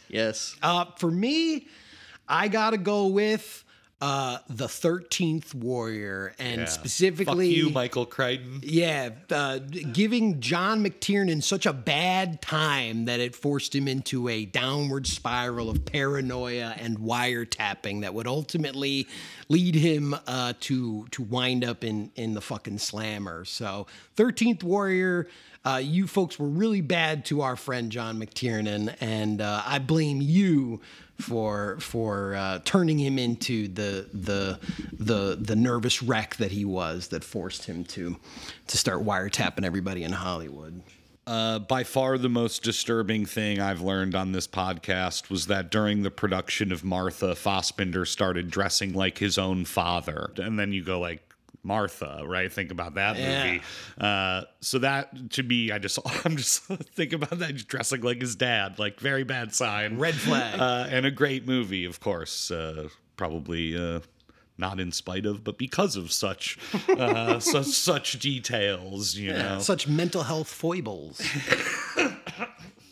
I don't think you brought it up in your stats, but the year 1974 has a special importance to this podcast. Marsh, why don't you explain? Yeah, unfortunately, we found ourselves many, many times trapped in 1974, both films from that year and films also set in that year as well. And that includes My Little Loves, the Eustache film, The Deluge, The Dion Brothers, Martha, Lancelot du Lac, Deadly Weapons, McHugh, Stranger in the Gunfighter, and that's just the films that came out in 1974 because No or The Vainglory of Command partially takes place very pointedly in 1974, and there may be another one that sort of historically overlaps. Well, there was Ici et Ailleurs, Yes. was shot in 1974 and not released until 76. Right. Or so. Yeah, I feel like there may be another one too that had like a delay. Or Irasema, I think, was like, you know, in that territory as well in terms of uncertain release dates. So we found ourselves, just sort of trapped there. And we wrote down, the 1974 award. Again, it's not an award show, so I don't know if we want to take it any further. I mean, and you just listed them all, so we could leave it there. Ryan, do you have a victor of 1974? No. Okay. What's this next thing? Well, we discovered on the show after 99 episodes that 1/3 of all movies climax with a commando raid. And that's just, something we noticed, and we often, bring it up. How often? It's just, that's the solution to every movie, So thought we'd honor our commando raids here. Yeah, I think the one that sticks out for me is the commando raid on Mondo Burger in Good Burger. That's an all-timer that features like a lot of great stuff. Them like climbing through the straw of the cup that's on the roof that's also a chimney. They dress in drag at one point, and it's very successful. The commando raid works, and it's a great moment of friendship between the two of them. Hell yeah.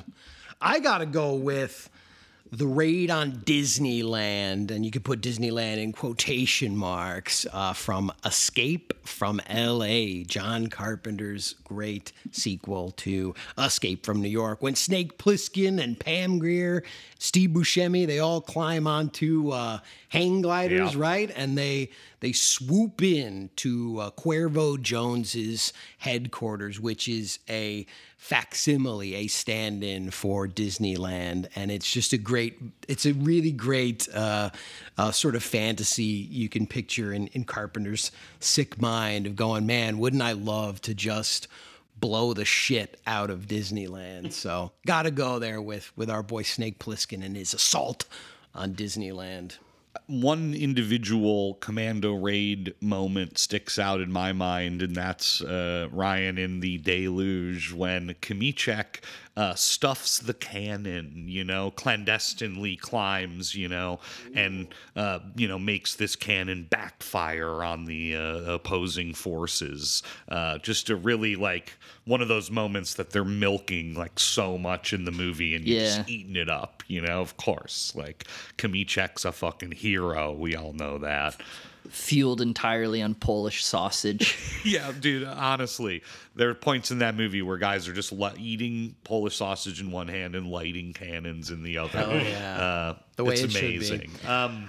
I wanted to give another shout out to commando raids, and this one might be bucking up against it a little bit, but I sort of see Hell in the Pacific as a series of commando raids from our from our two leads.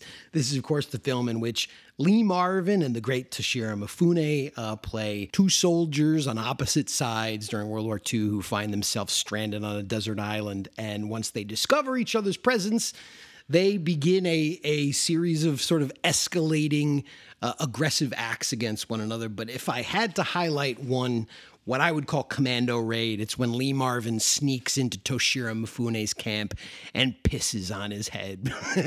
That's such a great moment in that film. Here's to many more commando raids. Yeah. Hell yeah. Okay. Next up, we have our, I don't even. Is this just favorite Bond moments? Yeah.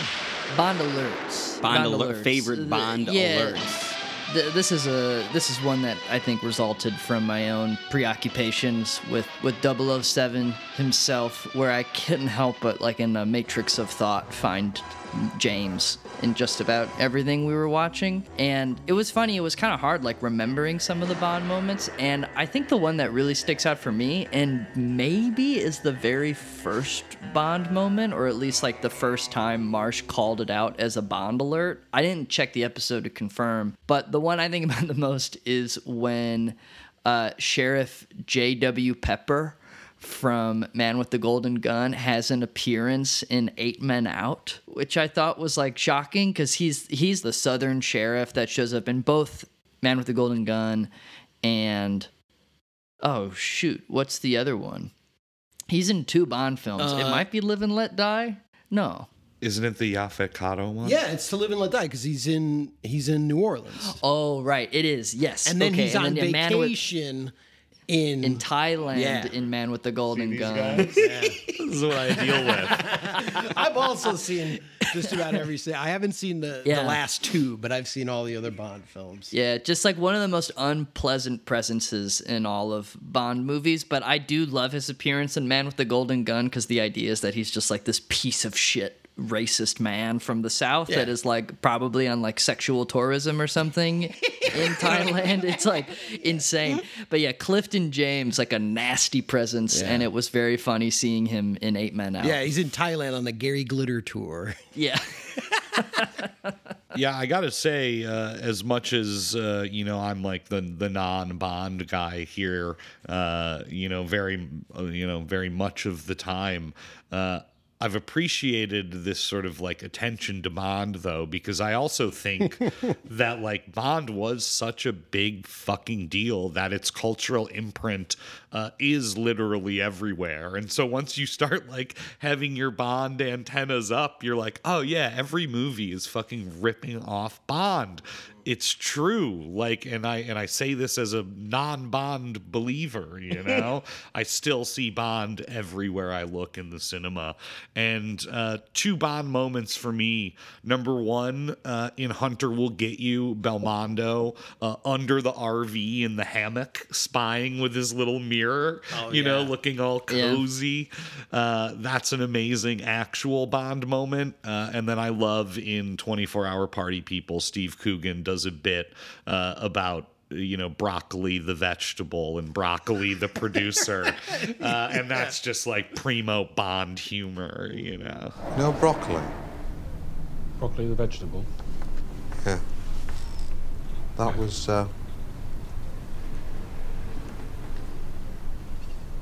was invented by Cubby Broccoli, the producer of the James Bond films. Little known fact. It's true. I gotta say, for me, just reflecting on funny Bond moments and Bond alerts we'd had, I think it is pretty fucking ridiculous that for as much Bond as we have discussed on here, that the first moment, the original, the biggest, I would say, original Bond actor appears, Sean Connery.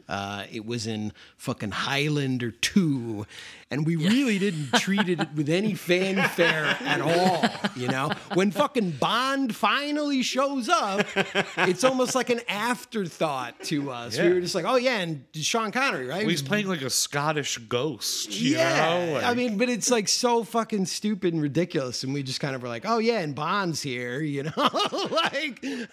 we really kind of let that one sort of slide. But I would like to take this opportunity to go back to probably my favorite Bond alert, which was when we watched Avengement, and I had shared with Ryan that, there's quite a few people campaigning for Scott Adkins to be the next Bond. And while I am not naive, and I know that for a plethora of reasons that will never happen, I would just like to take this opportunity to say to the Broccoli's, to whomever, y'all fucking missed one there, 'cause Scott Adkins, to me, would have been and still would be an amazing James Bond. I'm going to come right out here and say it again. It is funny that we had very little fanfare for Sean Connery, but like lost our minds when I picked the Charles Bronson film Assassination, directed by Peter R. Hunt, known for directing on Her Majesty's Secret Service. Yeah, they got more jazzed about that Bond alert. I do remember when I blew your mind when we watched The Pit and the Pendulum. And I was talking about how Poe, with his source material, The Pit and the Pendulum, how like Poe, big Bond fan, really kind of invented the whole like Bond torture sequence that you'd see in so many subsequent films. Right. And I just remember like the look on your face was very similar, like the wheels turning in your head to when I found out about George Kuchar's in-camera editing. You were really taken aback by that. I was proud of that. Here's to many more Bond alerts. Many more. You know there will be, whether you like it or not. Is this surprises? Shockers? What? There have been lots of surprises on the Gauntlet over 99 episodes. I got one for this. What is yours, Ryan? Ryan and mine, ours is probably the same because we went through it together. If I assume you're going where you're going. Oh, no. I mean, that's one way of reading it. I think I'll let you take the lead on that shocker. But in terms of the moment that like shocked me the most and made me audibly gasp and just made me wonder how I ended up in this territory, it has to be the beach party scene in Night Witches of the Sky, when it's, again, a movie about a bunch of Russian women who were bombers during World War II, and they have a moment of R&R, and they have this beach party, and all of a sudden you hear these like tribal drums, and one of the Night Witches like comes out from the bushes completely in blackface wearing like outrageous attire, and they all just like have a laugh. That was one of the most horrifying things I've ever seen in a movie. And I was just at no point in that movie is there any suggestion that something like that is even remotely possible. And I was just, I'll never forget that. Yeah. That was that's what I would call a shocker right there. Yeah. But not a shocker when you consider Russia's long history of very casual but open racism, sexism, and, homophobia. But yeah, I guess I was burying the lead there, but I gotta say, I've had some shocking moments on this pod, but nothing shocked me more than Catherine Breillat and Anatomy of Hell. And when that was Ryan and I doing our Just the Two of Us week. And specifically, I gotta go to the glass of I'm only going to be able to describe it as sort of like menstrual tea that is imbibed on that in that film, in that room by that man. So Anatomy of Hell was definitely a very shocking experience for me. Marsh, what took you by surprise? This is more of a low-key moment, but I'm still kind of like obsessed with it, which is, I can't remember the words Andy described it on the episode because it was so long ago, but the riot at the clothing store in A Question of Silence, where... he called it the murder at Boutique 22. Holy fuck. Yeah, dude, this shopkeeper is just brutally murdered by this woman out of like pure, just like pent up female repression and anger. And all these people in the store just like, no one reacts. And this like synth is playing and this guy's just being like beat to death. And then they all join in, but it's like a George Romero, like Night of the Living Dead scene. I mean, like, I love it. I think back and I just go like, that was a fucking Gauntlet ass moment. Yeah. It was amazing. Totally. A brutal murder at like a fucking Lane Bryant. That shit rocked. Yeah. Massacre at the Dress Barn. There's like a baby there too. Yeah. Oof. Oh, maybe you called it the Uprising at Boutique. The Uprising at Boutique 22. Yeah, that shit fucking ruled. And I want to shout out, I know you guys love this, the lighter in Unfaithful Wife, the Chabrol movie. Have you ever seen a lighter that big? Amazing. No, dude, no. Still, probably the greatest visual gag in every movie I've watched on the pod. The gigantic novelty lighter. I once tweeted, like, where do I get this? And no one helped me out. Big ass Zippo, dude. Okay, next up, we've talked about this a little bit already, but what are your favorite worst movies of the pod? Maybe movies you wish weren't a part of this list if you would have otherwise curated it, but what are the Gauntlet's Razzies for the first 99 episodes? Well, I mean this purely affectionately, but I collected a few titles and I've called this Andy's Rubbish Bin. And the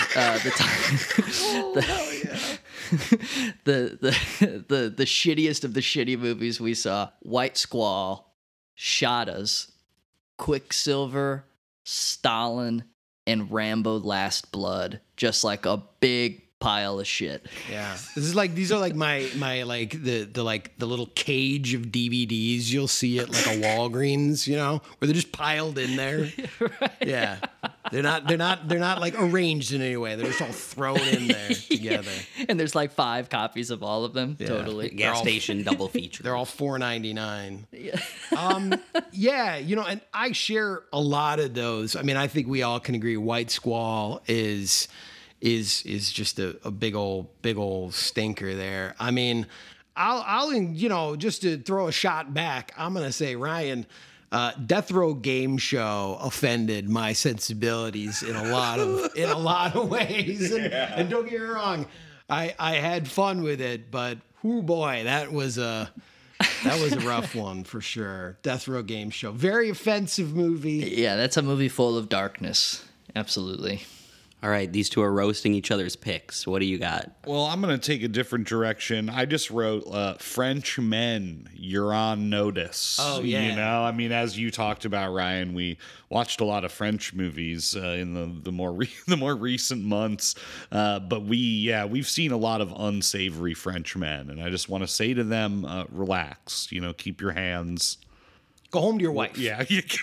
Yeah, first of all, go home to your wife, you know, yeah. And then I also want to razz a movie Andy and I did, AK-47. Oh, yeah. Just 2 hours of hero worship about a man that invented a machine gun, and there's just no conflict in the movie. And I'm not even a guy that cares if there's conflict in the movie, but there's such little going on in retrospect. Yeah, I mean, when we talked about it, we expressed our open contempt for it.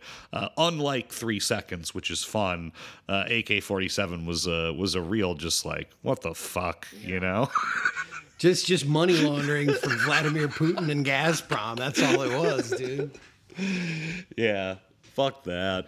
Well, but see, this is kind of then, you know, this is bleeding into what I consider go for it. Our real on notice category. And Alex, I don't know if you had an introduction planned here, but you know, we were asked to reflect upon a beloved figure here on the podcast, our boy Durkee, who is just a big old putz, a big old dork, a big old just sissy nanny in many respects, totally clueless and hopeless. And, you know, we love Durkee, but we were asked to reflect on, you know, who invokes the spirit of Durkee. It's become part of our lexicon to call out people for total Durkee moves and Durkee-like behavior. Are you coming to fetch us? Over? Yes, we're looking for you, but the helicopters can't find you. Tell the helicopters to tune in their direction finders on this voice. They reported back they can't even find the rest. Helicopters flight 33. Where are you? In your DF. Over. I don't know. Over? Durkee, listen. The helicopters are trying to find you by radio, but they must hear your voice, right? Start talking. I don't know what to say now. Over? So for me, I think we're probably going to share some of these, but in terms of just absolute putzes, I got to include, I forget his name, one of you will probably remember it, but the quote, rich kid from Train, Train in the Snow, who revolts against the co-op and goes into the train car on his own with a small group and eats all the chocolate and sausage. Pero. What's his name? Pero, yeah. Pero, big fucking Durkee who had a moment of comeuppance, learned his lesson, but he was absolutely useless in the Harmony cooperative. I gotta say, too, the very strange, very bizarre kid from The Last Wagon who was totally infatuated with Comanche Todd, who was thrown out, as I said on the pod when we watched it, a lot of red flags, talking about death, talking about murder, and he was, to me, totally useless. I think we've already put Ridley Scott on notice, but I had him in my list of Durkees for making The White Squall. And as Marsh pointed out, AK-47 was garbage, but I'm putting Vladimir Putin on my list of Durkees for completely ruining the legacy of Russian cinema with the state of big contemporary Russian movies. I mean, Vladimir Putin, you're a Durkee as far as I'm concerned. And then I'm going to say Kevin Bacon and Quicksilver. Oh, yeah. Big Durkee. Oh, yeah. The finance bro who has to, find himself by taking a very, demeaning job, but still having his safety net behind him of middle-class upbringing, whatever. Kevin Bacon, you're a Durkee, too. No question about it. Maybe this is the end of the podcast because Andy's going to be poisoned next week by Putin's agents. Yeah. All right, Ryan, who are you calling out? Well, it's funny. I knew Andy was going to have a great list, so I didn't think too much about this one because to me, the biggest Dirk of them all is Durkee. But I did think it was funny that Marsh, his descriptor for this category was biggest wiener. So I wrote down Rocco Siffredi from Anatomy of Hell because that was definitely one of the biggest wieners we had on the show. Oh, yeah. Yeah. That was a very big wiener.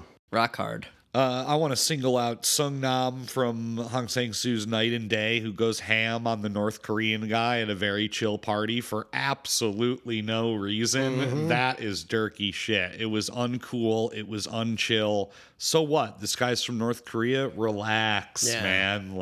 Cringe. Yeah, that was brutal. And the biggest Durkee to me, besides Durkee, is William Devane as the Wild West academic cosplayer in Michael Schultz's Time Stalkers. Just a total wannabe Indiana Jones, Marty McFly, old man fucking bullshit, White suburban ass male fantasy bullshit, dude. Yeah. Milquetoast son of a bitch.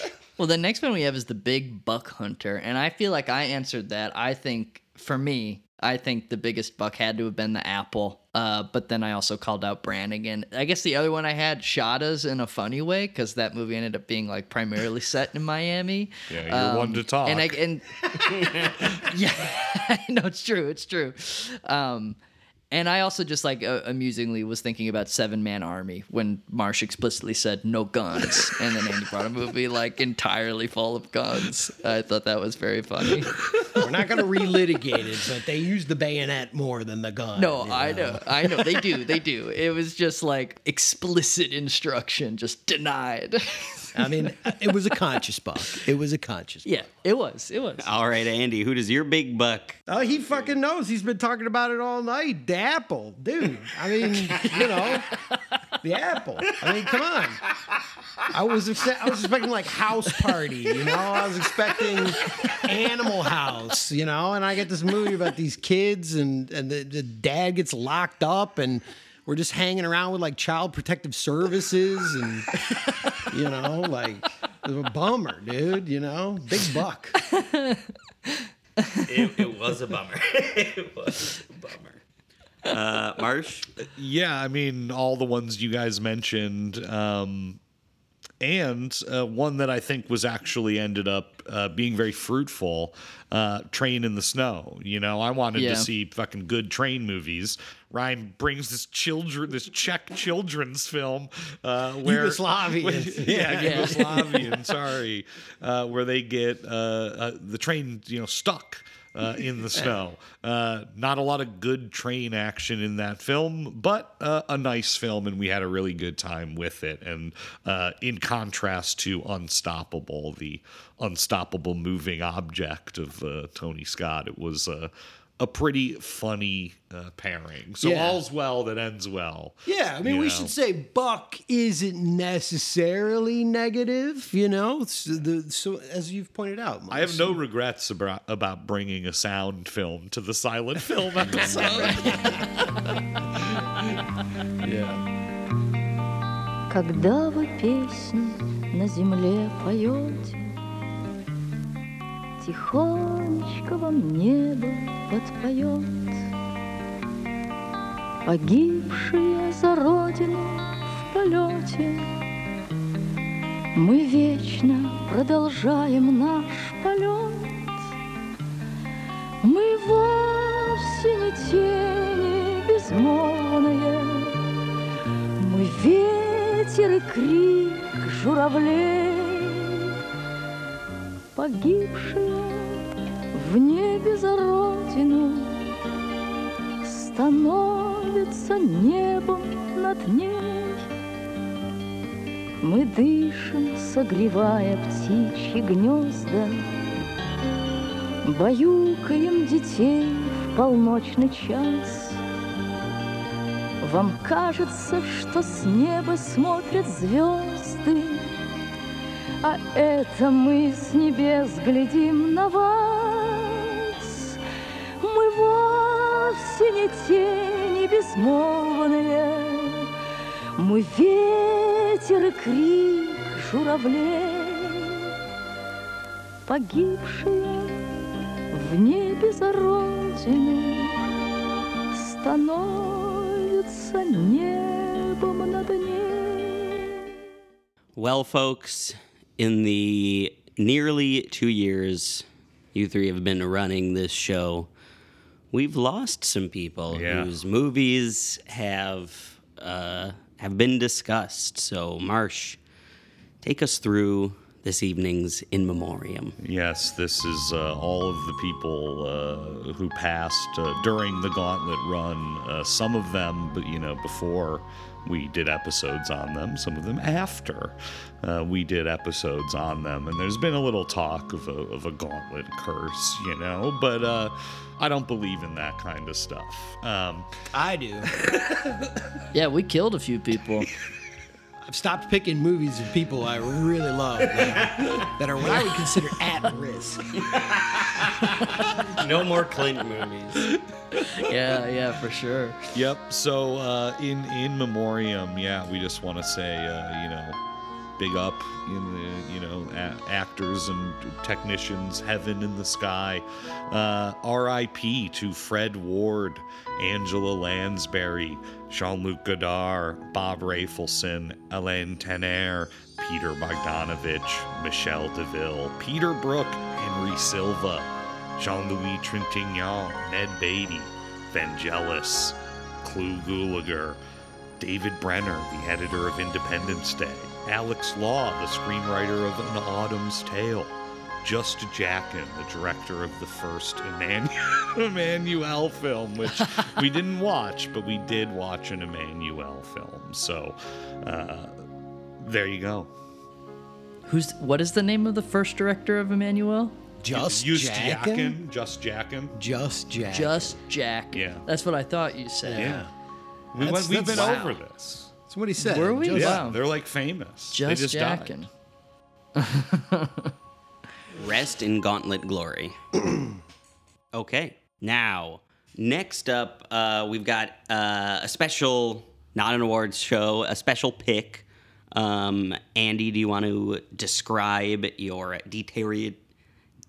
why don't you just take it away? Oh boy. Yeah, well, savvy Gauntlet listeners, fortunately or unfortunately, probably by now are very well aware of my enthusiasm for the thoughts, the words, the work of the great madman philosopher Gilles Deleuze, and he's come up quite a bit. It probably at times makes me sound like a right asshole when I drift off into my musings on his thoughts and his ideas on cinema and life and everything. So we thought it'd be kind of funny to pull Deleuze even into this, our very special 100th episode. And, for me, when we were just kicking around ideas, I was like, well, Deleuze, he loves deterritorializing things, deconstructing to reconstruct, savage couplings, beautiful collisions, which is, of course, to me, the essence of what makes this podcast so special to me. Putting things together that shouldn't go together. So in the spirit of all of our strange, beautiful, ugly, awful, wonderful double features, I thought for the honorary Deleuze corner here, we would deterritorialize our various double features and re-territorialize new double features. So I asked the boys to do just that, to pull apart a double feature and put together a new double feature, create new networks and nodes. Rhizome always. So I'm going to let the boys go first on this one. I had a couple, and I tried to come up with like funny names for them. I realized I didn't do it for all of them.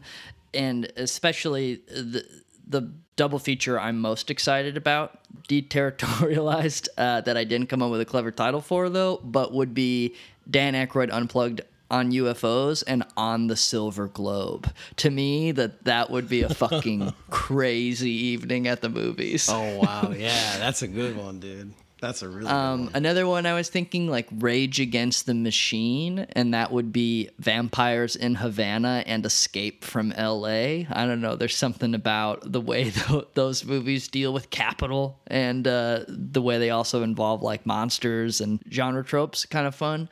I was also thinking of just ladies slaying, and to me that would be Waiting to Exhale and Night Witches in the Sky. I think that would be an interesting cohort of gals romping and stomping. And then the other one I think would be like a lovely double feature would be The Things We Do for Love, and that would be The Cyclist and The Quince Tree Sun. Oh. Just like efforts of great fortitude and commitment, all done out of love, determination. Right? Because he's riding that, just riding around that bicycle to like raise money to save his wife, and then, I mean, there's a lot of philosophy behind the love that is being expressed in Quince Tree Sun, trying to capture the beauty of the world and share it with others, and just the joy of creation and living. So yeah, those were some of my double features. Thank you, Marsh. What do you got for us? Well, the first one I thought of is really obvious, but I think it's an incredible double feature, which would be Art and Artists, Routine Pleasures in the Quince Tree Sun, two films about, the sort of ins and outs and humdrum activity of creation. And I think pairing them together would be perfect. I think they would obviously resonate in, the details and the personalities of all those people involved. Similarly to Ryan, I also have The Cyclist paired up with Unstoppable for like class, man, machine, oh yeah, sort of men in their vehicles of various kinds. Different forms of locomotion. Yeah, and I think another fun one would be sort of like rethinking national history with No or the Vainglory of Command and Barbarians, the Rada Judah film. Both films that investigate the past of their respective nations and come to mixed conclusions. Marat Saad and Entranced Earth would be a funny pairing of like political hysteria. Yeah. Oh yeah. Hell yeah. Those are great. I got one that I think they do go very well together, And it's, again, probably an obvious pairing when you consider the subjects. But for me, mine would be like focus on Le Mort d'Arthur. So I would put Lancelot du Lac with George Romero's Knight Riders. Two different that's very good. ways of looking at the Arthurian legend and again, very, very, very different ways. And then my other one is a little bit of a fun one because I kind of saw it also as like a good Gauntlet one where somebody'd be bucking, and that would be Men on a Mission. And I would put Fear Over the City, Jean-Paul Belmondo's like suicide run to capture this crazy killer, with George Cujar's Weather Diary #1, which is also a sort of like man on a very desperate mission, all by himself, trying to get those storms, to chase those storms down. So, yeah, I thought that would be a very cursed, but also very fun double feature for us. Hell yeah. Yeah, this is what we do every week, you know? We're just doing it again. It wouldn't be an episode of The Gauntlet without Andy getting into Deleuze. Hell yeah. Well, that's enough to lose for 1 week, I would say.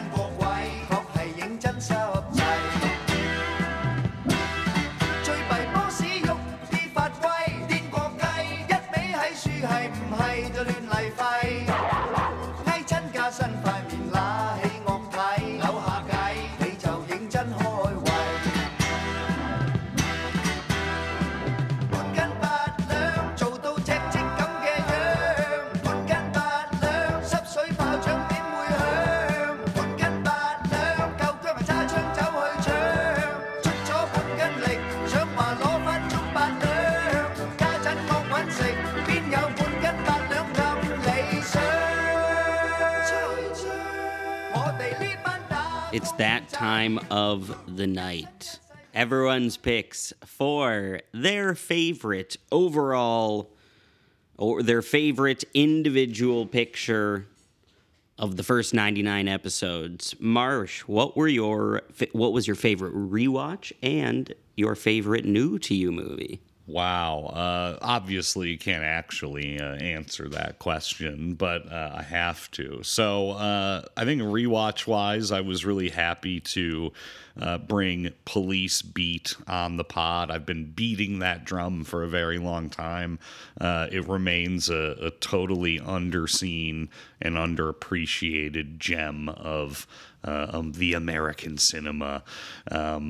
Just was a really strange, unique film, you know, and I love it. And it was really a joy to revisit it and be like, oh yeah, this fucking rules. Like, love this guy riding around on his bike being sad in Seattle, you know. Good times, good times. As for, the new to me films, I mean, so many fucking bangers, dude. And we've talked about, I think most of them that I have listed here.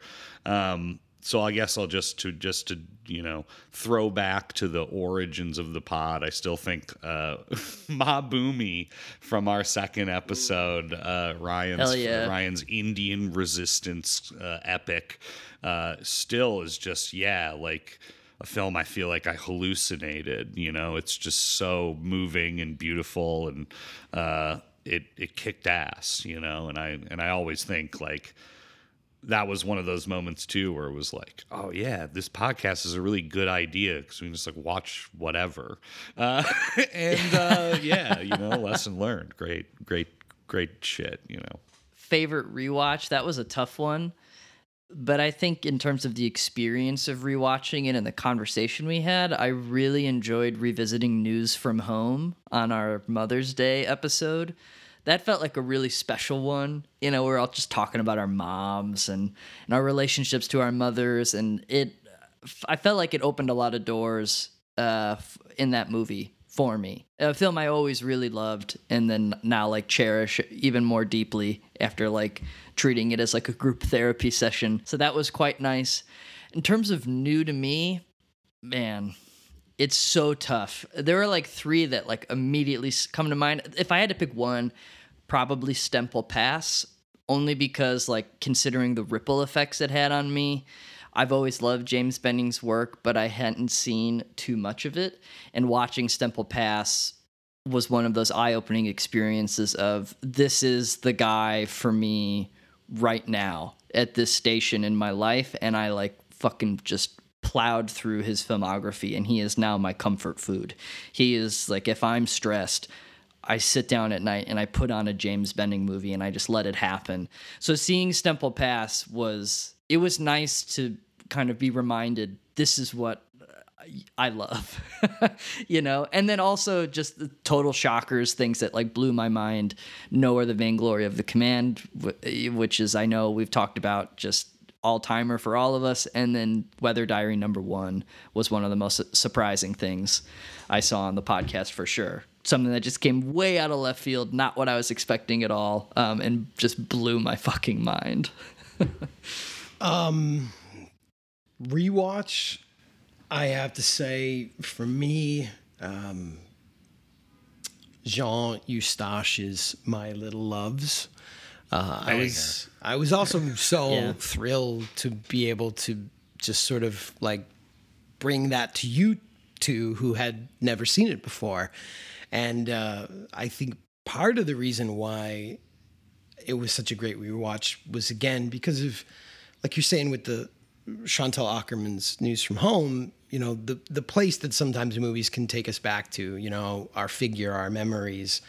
And for me, I saw that at a small, like, Cinematheque in Scotland on 35 millimeter when I was a budding graduate student at the University of Edinburgh. And, like, my brain was being broken by those professors there. And Martine Bunier, one of my film professors, who's a Claire Denis expert, among other things, this weird French woman, I will never forget walking out of that theater, just being totally blown away by it, and her just whipping around as we're all walking down the street and just saying, "Have you ever seen such naturalism?"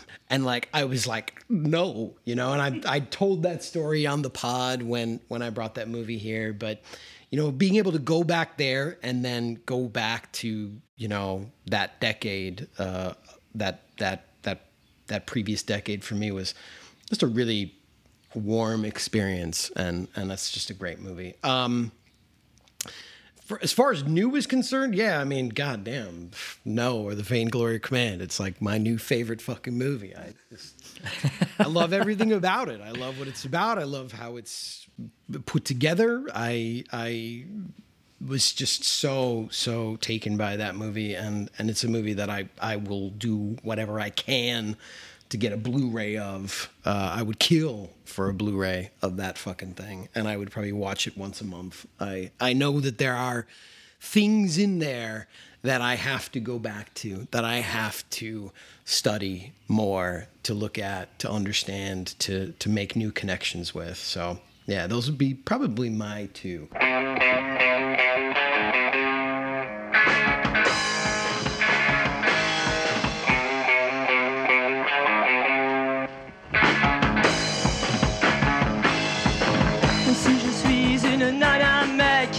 C'est pour défendre mon beefsteak. Si je suis une nana mec, c'est pour défendre ma pastèque.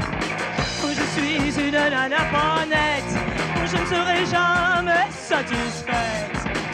Pas blairer les étiquettes, on veut me coller sur la tête. Sois gentille, rien qu'une fille, sois mignonne, pas trop conne, sois bandante, tolérante, un sac d'os, pas trop grosse, sois jalouse, pas ventouse, de la mousse, oui si douce, une minette, très bien faite, un beau cul, pour la rue, pour la rue, pour la rue. Où sont les mecs, nana? We made it, folks. The final, well, Folks, we've been saying all night, this is not an awards show, but this last category, I don't know what else to call it. In our last category of the evening, you've each got your favorite double feature of the first 99 episodes. Marsh, who are you giving your golden gauntlet to? Well, I mean, there's some obvious classics, you know. The Good to Be Bad episode, I think, was a blast. You know, Miami Blues and The Penalty. But really, I feel like more of a deeper cut that was one of those episodes where it's just like, man, I can just like say whatever and these guys will pick movies.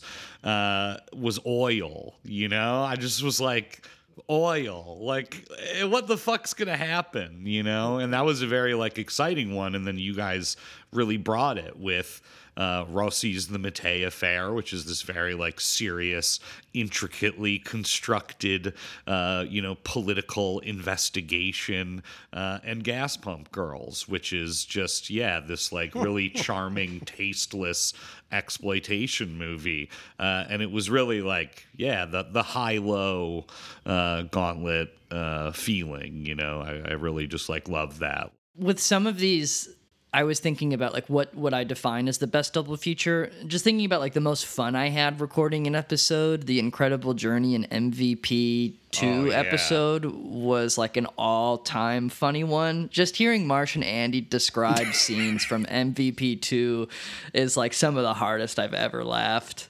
That episode's like a real special one. In terms of a double feature where it feels like the films are permanently linked in my mind now, I would have to go with Entranced Earth and Escape from LA. Oh, yeah. Two films I would never have like considered just like plopping right down next to each other, and now to me feel like they're entirely in conversation with each other and designed as such. That was like a real surprising one. And then in terms of just funny juxtapositions and crazy happenstances, the snow episode we did, that was just like Finland all around, you know, by accident, and also just kind of about the same things. The White Reindeer and The Long Kiss Goodnight. There were just like some outrageous overlaps between those two films, and it felt cosmic that they ended up next to each other. I mean, Alex, you already brought it up, and I know for a fact it's I think from, you know, the early days, it was the feedback we also seemed to get from our, like, probably the 5 people who were listening to us at the time. But I got to go with our summer fun episode, the OG ep, Independence Day and Rhapsody in August. I think, again, you know, in terms of that high-low mixture, that was one that I think on the surface was like, what the fuck are we doing here? But again, the conversation we had, the vibes, it was summertime. We were having a good time. We were hanging out. To me, that one, not necessarily because I love those two movies or I think they're the best movies, but I think that was the one where for me, it was like, I think we're doing God's work here on the podcast, you know? Yeah, I just like vividly remember sitting there and Marsh starting the episode going, well, I asked the boys to bring me films that evoked a sense of summer, and instead they brought me 2 films about nuclear holocaust. And I was like, yes, we did. Yes, we did. Yeah, you certainly did, you know? Richard Gere. I think that's also, it was our first truly cursed double feature. Oh yeah. You know, and it was a sign of things to come. Many more curses, for sure. And many more to come. Here's to 99 more episodes. I'll let you all wrap it up. I just want to say big thanks to anyone who has listened, whether you've listened to all, and if you have, like, you need to go see a therapist. You need more in your life. but really, honestly, like we've gotten feedback from people, whether just DMs or just people on hitting Marsh up on Twitter. Ryan and I aren't really big Twitter guys, so we live vicariously, I think, through Marsh's through the feedback Marsh gets on his Twitter. But it really does mean a lot to know that people appreciate what we do, or at least just sort of think we're nuts. And, really thanks to anyone and everyone who has listened, whether to one or to all of our episodes. Really, thank you. Thanks, everyone. Thanks, everyone. Yeah, totally. It is. We're back on the regular schedule for a week, and then Ryan's going in the White City mode, and we'll have guest Alex Sherman on the pod.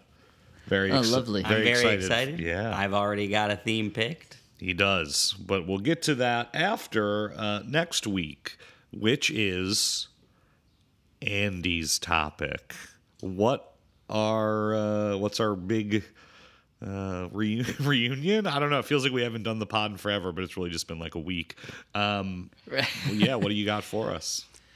Well, if I'm being totally honest, I completely forgot that I was up next, even though I was the one who pointed out last week that I was the next person to select a topic. So in a certain respect, though, I'm really glad that I did, because now going through this experience and just sort of sitting here and thinking, okay, what is next? I think a great topic, a great way to kick off the next 100 would be with a Big Bang Genesis. Give me that. A new beginning of some sort. And you can take that one however you'd like. Let's go. Let's see how we're going to kick off the next 100. As always, you can follow us on Twitter or send us an email at gauntletmoviepodcast@gmail.com. Thanks, everyone. Good night. Get home safe.